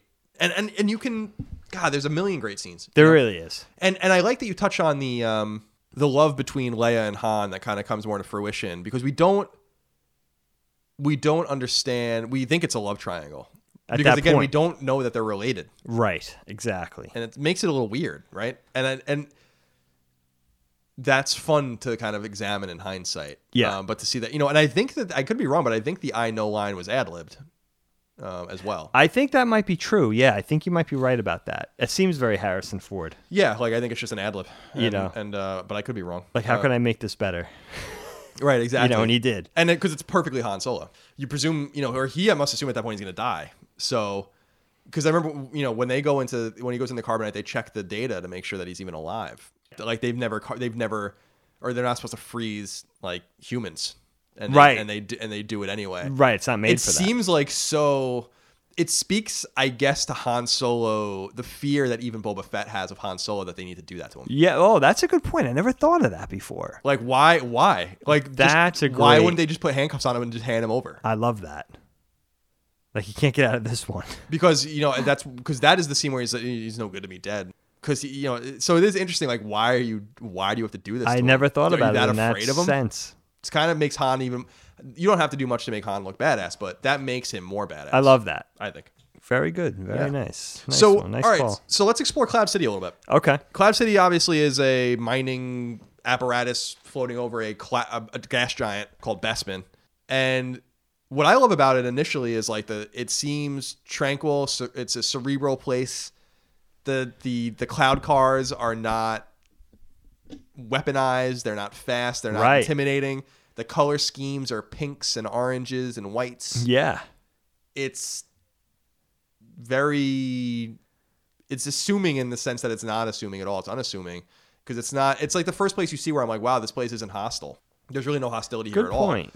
There's a lot of hostility on Tatooine, not only with like what's going on there, but it's just a desert planet. They're literally mining or farming water vapor because there's no water on the planet. And and then you go to Hoth, which is incredibly tumultuous and difficult, and they're there because they think no one's going to find them because it's so fucking crazy there that no one would ever look for them there. And they find them. They find them incidentally by sending probe droids everywhere, but they still find them. And then you find yourself in Dagobah, which is a desert, or a swampy outland sort of place, and then you find Cloud City, which is like lulls you into a sense of security, but it's like the least secure place, and it's where everything happens to go down. Visually, it's very off-put. You would never think that. Right. No, I like that point. Yeah, so I think it's just another new environment to explore. Yeah. And obviously by the time you get through Jedi, you realize that like they're very intentionally trying to like mix things up. You have a forest planet in the third one, and it's like George Lucas was the master of that. Yeah, it's great. It's like a video game, where it's exactly. That's exactly right. That's exactly right. You don't go to 2 desert planets on a video game. No, you got the ice stage, the lava stage, and the desert stage. And right, you got the underwater stage. Right, it's exactly right. And that's why with episode 1, even though it was a horrendous movie, they explored water. So it's they're exploring like the ethereal skies and lightness and looseness and all that kind of stuff. But it's so sinister what goes on there and how everyone's in on it. Now there's an interesting character, and I don't know if you know who I'm going to say. That I know who you're going to say. Lobot. Yes, he's an interesting character. He's like kind of like the lieutenant of Lando's lieutenant, or I always saw him as that, like a bodyguard, advisor. Yeah, sort of his right hand guy. Yeah, so he's introduced at this point. He's not really that that influential, I guess, but he's an interesting character that kind of just comes in, and has some power, and he kind of seems to dictate the terms with the guards, and all that kind of stuff. They show enough of him for us to ask, who is this guy? Right. I'm interested. So he's interesting, and obviously the Ugnaughts are there, which are these mysterious sort of. They almost seem like an underclass. Yeah, I don't know. Are they like some kind of slave? Like I don't assembly line type guy. I don't know. It's a little confusing, right? In the sense that, it reminds me. I know you haven't played it yet, but BioShock reminds me of that, where like everyone goes to this underwater city to work, but then there just happens to be, as time goes on, this underclass develop of poor people or disenchanted people that don't have skills and it almost, it's like where this is Bespin is a planet, but Cloud City is something that's constructed over it. So were they imported from another place? That's interesting. I don't know, but and I'm sure this is examined in the EU, but when you're watching it as a film, you don't really have that insight. So there's some interesting component to that, I think. Yeah.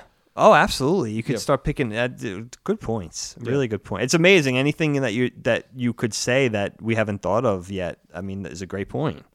I never thought of that. So good one. So what is your takeaway from Cloud City? Because it's everything at that point's building. It's hard to look at it through the lens of not knowing exactly what's going to happen in every scene. But it seems like this is going to be a friendly place for them to figure it out. They go there intentionally because they think it's going to be a safe haven. The Lando system. No, it's not a system. Right. Lando's a man. And it's like, and Lando, and not that I'm one of these people, as the audience knows, not one of these people that I don't believe in diversity for diversity's sake. I think you have to cast the best characters and tell your story. If it's all Asian women, then that's fine, whatever it might be. Right. But Star Wars was so progressive from the very beginning, putting a woman in a leadership role and in this badass role. Leia is really the most badass character in many ways. And then they introduced a black character, a black main character in 1980, which is cool. And sci-fi, that's not really something you saw And Not people, enough. and people Not point, enough. People point to The Force Awakens and to obviously Rogue One really kind of compensates for this as well, which is great. But people point to Force Awakens and The Last Jedi with Finn and with Rey and stuff, and I'm like, well, really, you had Leia and Lando first. This was already done. This was a progressive move from the very beginning. So and Billy D. Williams was a somewhat well-known actor. That Yeah, he was already. Yeah. The other interesting thing is that from all of the characters in the movies that matter, so when you, for instance, like Nien Nunb and Akbar are introduced in Return of the Jedi, episode 6, Lando is the only character that's really introduced that isn't in A New Hope that's consequential to the story at all. Through a long term, you can say Palpatine and Boba Fett to a lesser extent, right? But in terms of the main cast, like when you think about, you have Luke, Leia, Han, 3PO, R2, Chewie, and Obi-Wan, right? Kind of encapsulated in this cast, yeah. And they all traveled through all of the movies, including Obi-Wan. They do. So Lando's the only one you add onto that. Yeah, you add him. It's interesting. It is. That actually really is. I think it's good. I think it was a good addition. I agree, and I think it could have upended the entire formula, the entire chemistry that they had made with each other, but I think it actually enriched it. Yeah, absolutely. Especially when you look at Lando's arc, from meeting him, then betraying them, then to redeeming himself, and all the way to leading the attack on the second Death Star as a general. Right. Yeah, he worked. Awesome. People are working their way through the ranks of pretty rapid rate in the rebellion. It's like, holy shit. So what do you have to say about Cloud City? Because I'm kind of curious, like, what your take is on this. By the time we get to this point in the movie, again, we're getting towards the end. Middle to end, especially when the action starts to pick up and everything starts to kind of go down. Yeah, exactly. I love your point. I can't get that out of my head of like something that seems like, they're on the run. They need a safe place to go. They find this place. Han's familiar with this old friend. This place seems so warm and welcoming and like the perfect haven to hide from the Empire. But the Empire is just waiting for them there. Lando has sold them out. So it's kind of the perfect juxtaposition between what you think the setting is going to be and what is actually happening. And the perfect setting for the duel and the secret that we find out as well. Which, may I add, I believe this was my first spoiler ever as a kid, because the jerk bullies across the street that I grew up with ruined the movie for me before I saw it. Really? Yeah. I was playing in the street. I don't know why we saw the movie late, because I don't remember Star Wars so much. I was 3 when it came out. 3 or 4. Maybe I was 3 going on 4 when Star Wars came out. I don't remember that as much. But I know I saw Jedi early. But Empire, for some reason, I don't think we saw it till like a week after it came out. And yeah, I'm playing in the street one day, and the bullies across the street come up to me, and they're like, guess what happens in Star Wars? And they're like, Darth Vader's Luke's dad. And I'm like, what? Like, I was just like, I wasn't watching, like, I wasn't reading the newspaper or like, watching like news, television and stuff like that. I didn't know that. I would have totally went and been surprised by it. That you know sucks. what I mean? That sucks. That was my first experience with that. Yeah, my first experience with. And now you just spoil movies for yourself. Now I just do it for voluntarily. myself. I'm like, you're not going to do this to me, John. Whatever your name is across the street, I won't blow you up. You are the worst with that shit. Oh my god, I'm like so like when bad with it. like you ruined The Force Awakens for yourself. You ruined and Last Jedi. And the Last but you Jedi know what yourself. it is, man. And not even to get off on a tangent about it. I know after we did the podcast, I thought about it more. And you know why I do it is because we talked about this already with the arms crossed. Like, all right, show me, like, roll your eyes, like, show me something good. There's such an anxiety for me now after the Phantom Menace and the movies to follow that I have to. I feel like that's one way. Like, I could just say, all right, this is what happens. It's not gonna, it's not gonna meet your expectations. Now you know. Now you could go in and like enjoy it without like getting an ulcer. Right? You know what I mean? Like, I really think that's what But that was literally my first spoiler. It is funny you say that, just because when I saw the Last Jedi with Ramon, I saw like the weekend it came out or the week after it came out. But I didn't know anything about it, but I saw the reviews that were very mixed and people kind of bitching about it. And so I went in with that. I was like, oh, God. You were already... Yeah, I was like... And it wasn't in some ways not as bad as I thought, and in some ways way worse than I thought. Yeah. But this isn't about that. Okay. So this all culminates in the betrayal and then the fight. So the big two things that happen in Cloud City, I think, are when what we said before about our favorite scenes and stuff, when Lando betrays, but he's forced to betray. I mean, he has no choice. No. He's kind of a sympathetic character in that way. You want to hate him, but you can't really hate him. Yeah. And you understand that Han's mad because he kind of suspected something was up or knew that Lando, because of his past, was a shady character. Exactly. Or kind of like, Not somebody that could be capable trusted. of something. So there is that component to it that I think is essential to understand. And there is that one scene that leads up to Boba Fett taking Han away. But then the real culmination is when Luke and Vader have this confrontation. Yes. That has been long coming between them. Absolutely. So let's take them one at a time. Okay. What do you make of this?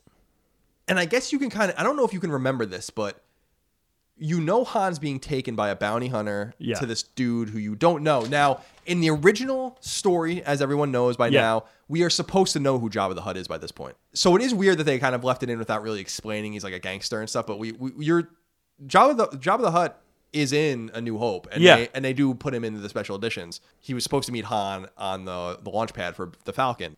So Mos Eisley. Exactly. Yeah. So did you make of that? Like this introduction of this, like this character you're not going to meet in this movie, right? Like you're going to have to wait years to see this person. Yeah. This person or whatever it is. He was a person originally, but yeah, what he ends up being. I love Jabba. Yeah, me too. Such a great character. So what do you remember your feelings about that at the time? Like who is Boba Fett taking this person I to? think we knew enough, because even in the original cuts of the movie, we had the Greedo scene in New Hope where he talks about, you're not going anywhere, Jabba's wondering what's going on, like blah, blah. And then we have the bit with Han Solo and the general, it was General Raikan or whatever, in Hoth, where he's like, General, I can't stay, like, I have a price on my head. And he's like, a price on your head's not an easy thing to live with or whatever. Like, so we know that there's a perpetual arc, although you kind of have to pay attention. But there is a thing where we know Han's trying to get this money and get this guy off his back because he owes somebody money. He's a smuggler and he owes somebody money. So there was enough. So I think, as a Star Wars fan, even as a kid, I was so into the intricacies and everything like that. I paid attention to that. So I knew enough. So I knew that it was dangerous. This could be it. Like Boba Fett got him. He's out. And we also see Boba Fett's prowess. There's that scene where, I always forget about this, but I love it. Luke's finally landed on, he leaves his training. He lands on Cloud City. He's out. He's got his blaster and his lightsaber, which is amazing. He's got both things at his disposal. And he's chasing, Boba Fett's got his procession, Han's and Carbonite, and I think there's some stormtroopers and some of Lando's people, and Boba Fett, and they're walking to Slave One. They're walking the Carbonite Han out. And Han and Luke's around the corner, and they go around, the Boba Fett and his entourage go around the corner, and then Boba Fett comes back and fires around the corner, sensing that he's being chased by somebody. And he's got to know it's Luke, right? He's got to know it's one of their friends. So that's another scene. It was like, how the hell did he know that? Right. You know what I mean? That was another thing. Like, who is this guy? How the hell does he know this? So the danger was always really obvious. That was always like that sense of urgency, and that like those stakes were always really obvious. I felt like I didn't even think we needed to see Jabba in New Hope. I'm not sure how much it bothered me to put him in. I mean, it was interesting. Boba Fett was there and everything like that, but it was always enough for me. I got it. Even as a kid. God, I guess I'm trying to recollect because I hate the special editions. Well, I don't hate them, but I just typically don't watch them. I don't have a problem with them. Right. Really. Greedo shooting first is, that ridiculous. With Han's little head thing. Yeah, it's like totally ridiculous. It's so I know that's like a 20-year-old fight. I'm not going to lie. I know, but it's still bad. That was like at the embryonic stage of the internet too. When internet rage was but a figment of our imaginations compared to what it is now. But yes, I feel like there was Boba Fett in the native scene of like, because you know how it's like a guy in like a fur coat basically in the like Jabba the Hutt. Yeah. And then they superimposed Jabba the Hutt as we know him into the like digitally into the scene, and so when Han walks around him, he like walks over his tail. Like that. Is Boba Fett in that scene? He's in that. So he's in that scene natively in 1977. Oh, not in that. No. He's not in that scene because that scene's not in the movie in 77. No, but they filmed it. Oh, did they film it with him in that yes. scene? Oh, that's a good question. It doesn't look. People out there, That's if you pretty know, interesting. let us know. But I don't. That's a great question. I'm not sure. It doesn't look like it was put in. But That's maybe like really fascinating, isn't it? That like if that's I don't know what the answer is. I'll have to look after this. that is interesting. But it's interesting if Boba Fett was literally like a character that was already pre-thought of. right, like that was yeah. Well, I just learned that. I didn't know this. I don't know. I doubt that's true because did you know Star Wars was written, filmed, came out, and was out for a couple years before George Lucas even decided that Vader was going to be Luke's father. That was never the original thing. No, I didn't know that. So we had a whole movie, and we're able to, it was able to marinate with us for a long time before that was even conceived. That idea. I never knew that. No, I didn't know that either. I just learned that in researching for the show. Because I wanted to find out some stuff I didn't know. Right. And by the way, just for people out there that want, some great information about Empire or any of the Star Wars movies, J.W. Rinsler wrote 3 really great books I have to about read the Star those. Wars books, making of Star Wars, the making of Empire, the making of Jedi. I have to read them. Really, really good books. And I actually bought them on my iPad some years ago because the digital versions, like the reader versions, have video and audio and pictures in them that the printed versions apparently don't have. So Okay. go check those out if you guys want to. That's That's interesting. I didn't know that. So Boba Fett takes Han, and we know he's going to meet this gangster, this powerful. We don't even know he's back on Tatooine, and again, that is a nice full circle kind of thing, right? Yeah. And it kind of makes the galaxy, this vast galaxy, seem a little smaller, which isn't necessarily a bad thing. And then we have this culmination with on the deck somewhere else on Cloud City of Vader and Luke. And what I love about this fight is that Luke is just way overpowered, way overmatched, and goes back to Vader's fighting with one hand. I love that. Which is awesome. I love a really nice touch. This is this is what Yoda warned him about, and he almost gets killed. I believe he could have got killed. Yeah, If Vader wanted to kill him. Yeah, he would have been killed. Right, exactly. It's, to me, I feel like that the fight between Obi-Wan and Vader in A New Hope is so bad. Like from a choreography standpoint and they're learning things. I know the lightsaber, Obi-Wan holds his lightsaber at a certain angle at one time when you can see it's a pole. Which really annoys me. There was no way for them to superimpose it, I guess. Right.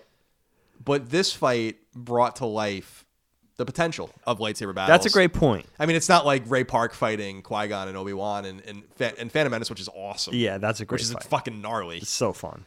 But it is better than what we saw in A New Hope.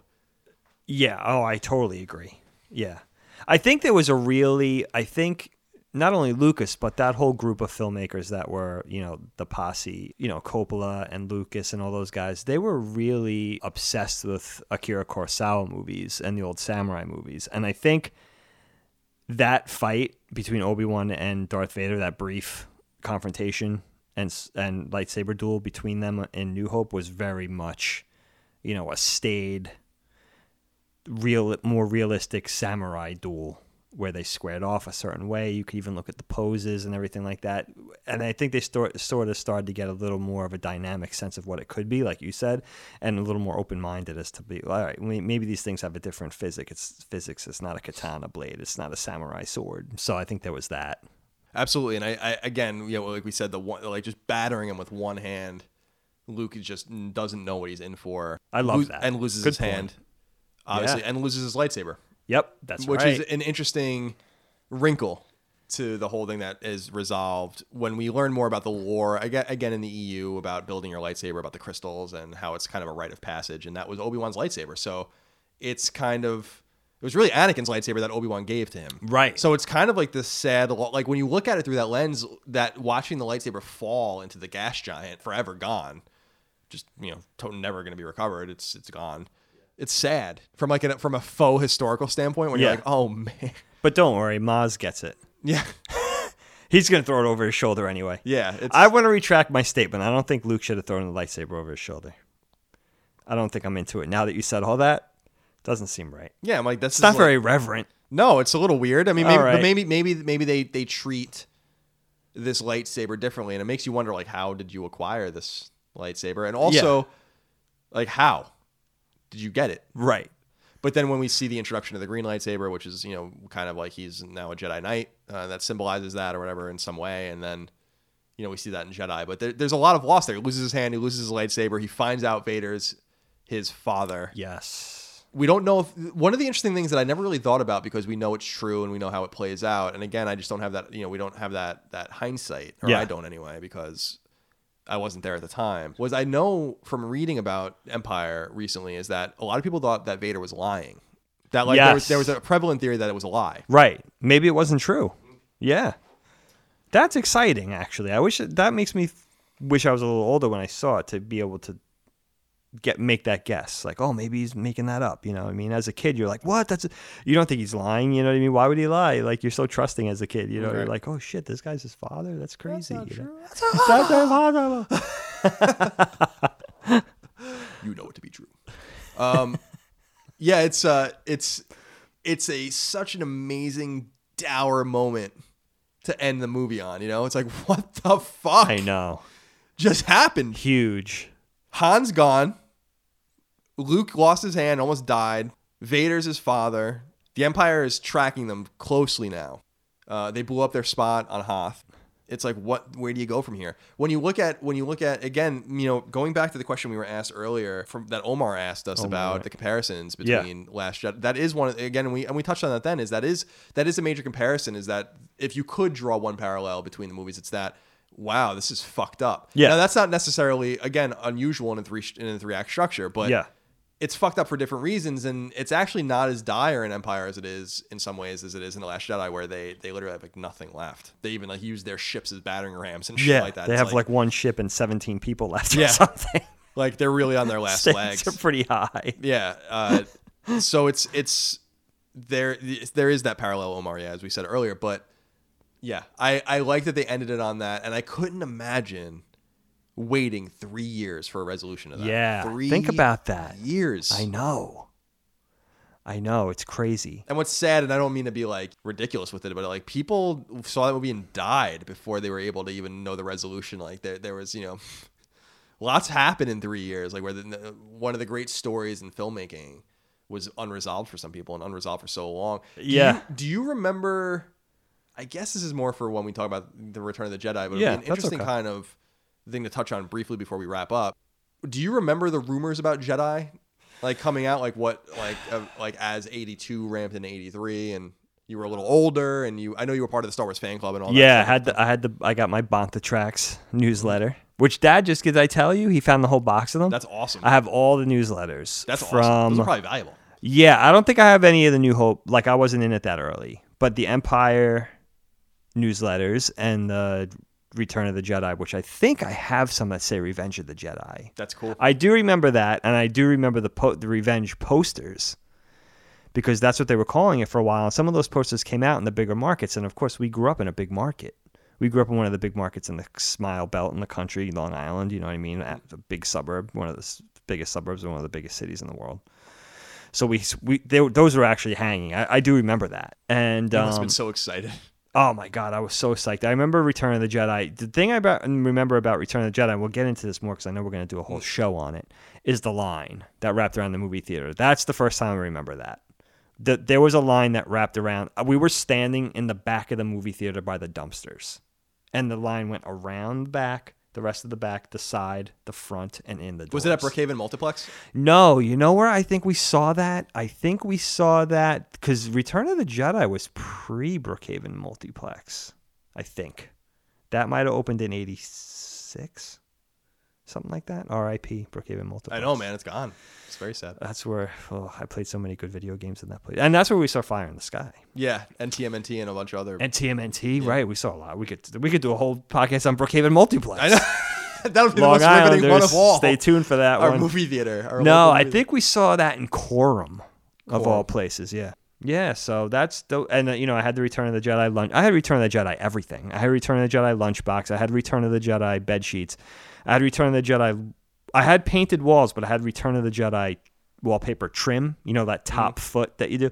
But what Dad did, he was crafty, as Dad always is. He wallpapered all my stuff with it. So I had like a waste paper bin. I had like a coat rack, whatever else. Like maybe he did. I remember like that garbage bin. I remember that. Remember the garbage pail. can? It's like a tall garbage pail. Yeah, and he wrapped it with the. I even realized he that made that wasn't... into Return of the Jedi. Yeah, Dad's a clever guy, huh? Yeah, he did the surface of my nightstands, I think, with it. So I had Return of the Jedi everything. That I was all about Return of the Jedi, but Empire Strikes Back was still my favorite. Can I tell a quick story about Empire Strikes Back and why it was so important to me? Okay. Now, as you guys probably already know, my name's Dagan. My parents were extreme hippies. My name's Dagan. So you can understand why my parents might have been hippies. That might be proof. You notice I don't say our parents were hippies because your parents weren't hippies. My parents were hippies. Yeah. That's so, true. They had changed by the time they had the fourth. By Also, I was a mistake. Obviously. But that's another podcast. It's like a year and a half. We'll do a whole podcast 6 on years. Okay. Cool. Yeah, nothing wrong with that. Not at all. But yeah, my parents were crazy hippies. And when I was young and I first started, the Star Wars toys came out a little bit like a year after the movie came out, right? Because they were behind. Kenner was behind. I haven't watched that. Oh, Toys That Made Us. I watched the G.I. Joe episode, but I haven't watched that. Oh, you didn't watch the Star Wars one? No. The Kenner one's excellent. You're going to love it. You're going to really dig that one. But what Mom and Dad did, being hippies, was, okay, you could have the figures, but you can't have any of the guns. Do you remember this? Yeah, well, they took all the guns from all my action figures and all the lightsabers, even like the retractable lightsabers in the arms and stuff. Right. They took them all out. But what happened was, and I was always like a little bit like embarrassed by it. My friends would come over and play like, where are the guns? Like, oh, we don't, like always try to talk around it. Like I was going to be, my parents are pacifists. Like we don't do guns. Like, so like they're just gonna be diplomatic. It was like the prequels. They were doing like diplomatic, like talking about politics and trade federations and shit like that. See what I mean? But what happened was, little did I know, when I guess around the time Empire came out, and this might be why that era and that movie was so special to me, Mom presented me with this little toy treasure chest. I opened the lid up. Every weapon of every figure that she took away from me from whatever Empire figures and all the original New Hope figures was in that chest. And she was like, you're old enough now, you could have these back. They saved them all. That's awesome. It was crazy. And I always kept even through like collecting Transformers and G.I. Joe and everything, I collected all the little weapons and guns and put them in that treasure chest. So that was always like a special memory to me. That's awesome. Like it was that was the pay. It was almost worth it. Just it was like Christmas that day, like that random day when Mom was like presented me with that epic chest. That's really cool. Yeah, because it's so different from when I grew up. I remember this so vividly, and I remember because I have it still. I remember showing it to you when we were home when we went saw Dad at Montauk. We had an Uzi. A literal Uzi water gun. Yeah. That was before you like painted a little orange circle. No. This looks like a fucking Uzi. Yeah, it had a clip. Water clip. You would fill it with water and put the clip into the Uzi, and it would make noises and shoot. I loved it. That's what I grew up with. I was 5 or 6. I know. Can you imagine? That wasn't even that long ago. It's crazy, right? In the late 80s, I was running around Marie Court with a fucking Uzi water gun. Uzi. Twin Uzis. Like I'm a fucking Israeli Secret Service agent. It's true though. I remember my friends had like assault rifles and like AK, and they looked legit. Like these things were fully sculpted, like water. They were. I mean, I guess it was like kind of an early Super Soaker. Right. But yeah. Yeah, that was before you had to make everything before kids were getting shot by cops because they had fucking hyper realistic Uzis. So funny. We have one more question. Okay. That I wanna use from the audience here. All right. Adam Niksch, and I think I'm saying that right. Niksch. Niksch. That's a lot of consonants. Cool name. It is a cool name. But yeah. KSCH is a lot of consonants put together without a vowel. Adam asks, do you think Lucasfilm will be able to make a new movie that tops Empire? My answer to that is no. Now, I don't. If they did, that would be insane. So I hope they do. I hope they do too. So there are two different answers. I hope that every Star Wars movies, including Solo, which looks terrible, I hope every one of those movies is better than Empire. That would be a dream come true. Yeah. Do I think they will? No. You can't look at Empire and remove all of the elements that surround it. The nostalgia, the meaning of the movie, the time in which it came out. You can't remove those elements from it. So no. I don't know that even if they technically made a better movie than Empire, that we'd even know. What do you think? There's some magic and some witchcraft there. I don't think it would be nearly impossible. Listen, I'm like you said, I'm rooting for them. I think, like you said last time we did a podcast together, we could sit here all day and pick these things apart. these things are difficult to make.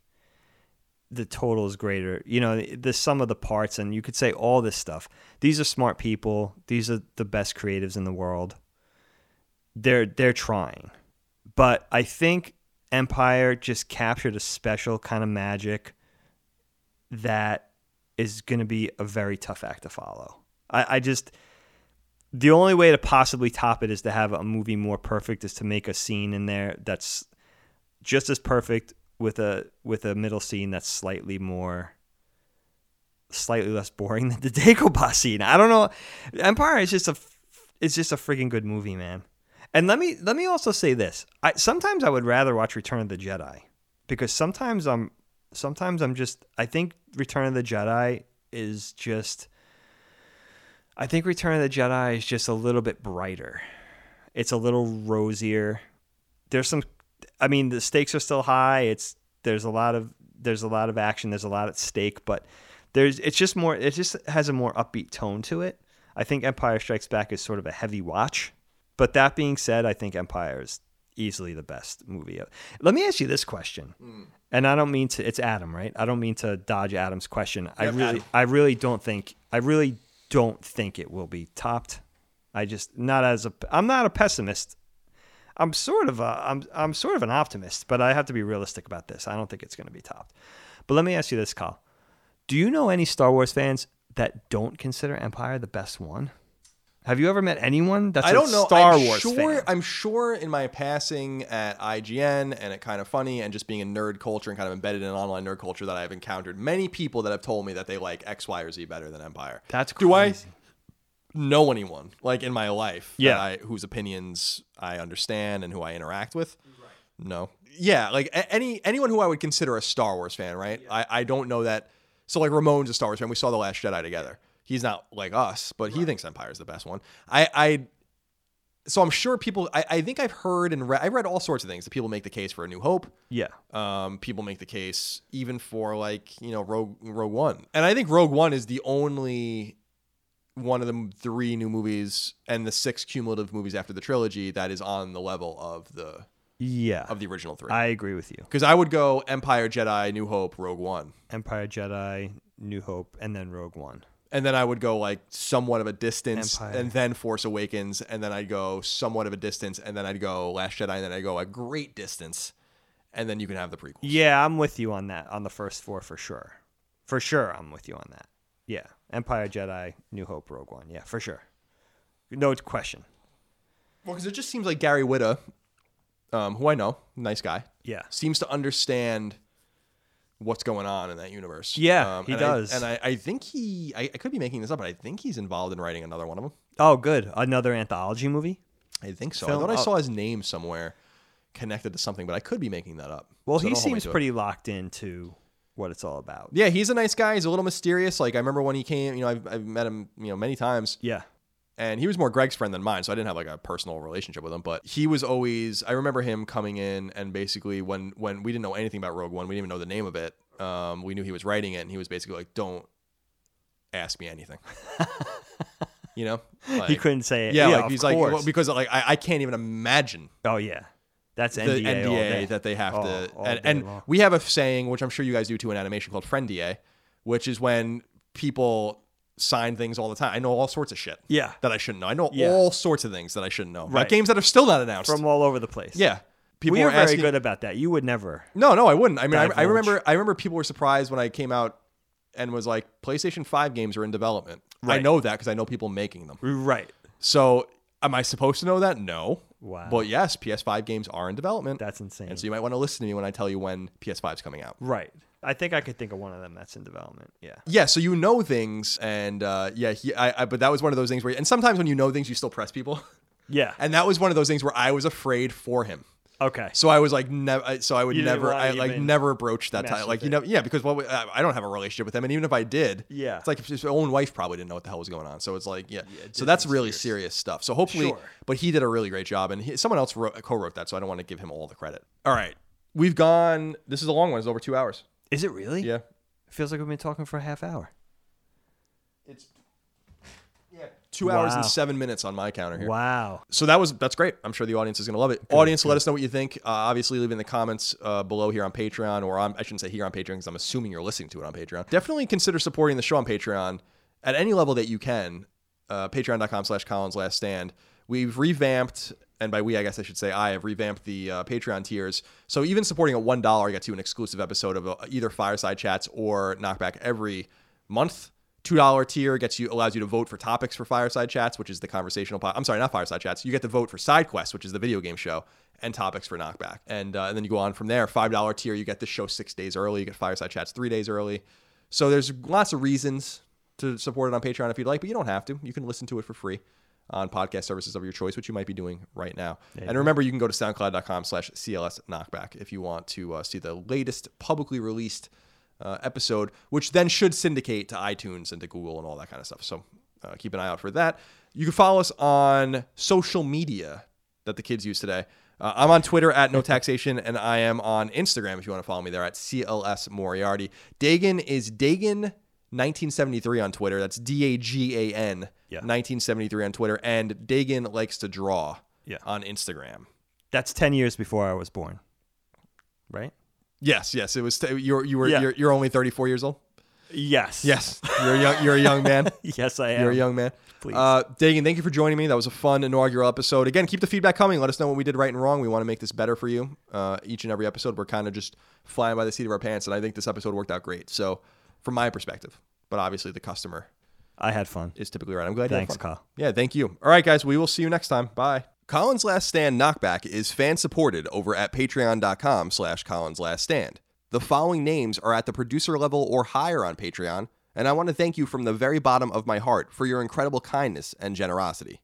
Joe Aldape, Ahmed Alaways, Ray Ann Shinabarger, Eric Bartolotta, Martin Beck, Fred Bentz, David Blodel, Mark Boggio, Robert Bosch, Spencer Brand, Isaac Brewer, Lennon Brixey, Josh Bushing, Austin Bullock, Andrew Burkhart, John Burns, Alex Cabrera, Will Caldwell, Louise Cancato, Matthew Canoy, Cesar Cardoso, Shermore Carter, William Cashel, Enrique Cezina, Jay Shandarlis, Travis Chandler, Sean Chandler, Kenneth Char, David Chestnut, Michael Clancy, Benjamin Clark, Dan Clifford, Brad Cooley, Nick Cummings, Will Curry, Daniel Diamore, Daniel Delanikos, Drew Dixon, Luke Drake, Nathan Duong, Travis Ellison, David Ellis, Patrick Feeney, Eric Finkenbeiner, Michael Fior, Tyler Fitch, James Fitzpatrick, Mike Francis, Alexander Gates, Michael Gates, Eric Gee, Daniel Glassford, Ben Gluckman, Tyler Goodwin, David Gurley, Ryan Greenwood, Miranda Grubba, Andres Guzman, Dan Halligan, Tyler Harris, Christopher Hendricks, Wyatt Henry, Andrew Hess, Jordan Hood, Stephen Hopkins, Joshua Hunt, Steve Innerfield, Steven Insler, Josh Yeager, Justin Yeager, Paul Joyce, Jeremy Key, Nathaniel Khalil, Alex Cloden, Troy M. Kuhn, Joe Lawson, Don Q. Lee, Juan Lesh, Jim Leggett, Patrick Leslie, Keith Adrian Lewis, Chad Lewis, Lou and Ray Loper, Josh M., Ryan T. Mandel, John McManus, Devin McMasters, Joe McPartlin, Albert Miranda, Alex Mones, Betty Ann Moriarty, Mark Morrow, Connor Nesbitt, Josh Netzel, Adam Nix, Andrew O., Ramses Ortiz Estrada, Brian Ott, Jorge Palomino, Reed K. Parker, Todd Paxton, Brendan Peavy, Marius S. Peterson, Enrique Perez, Jason Pettit, Christian Phillips, Lawrence F. Prokop, Eric R. Pryor, John Quinn,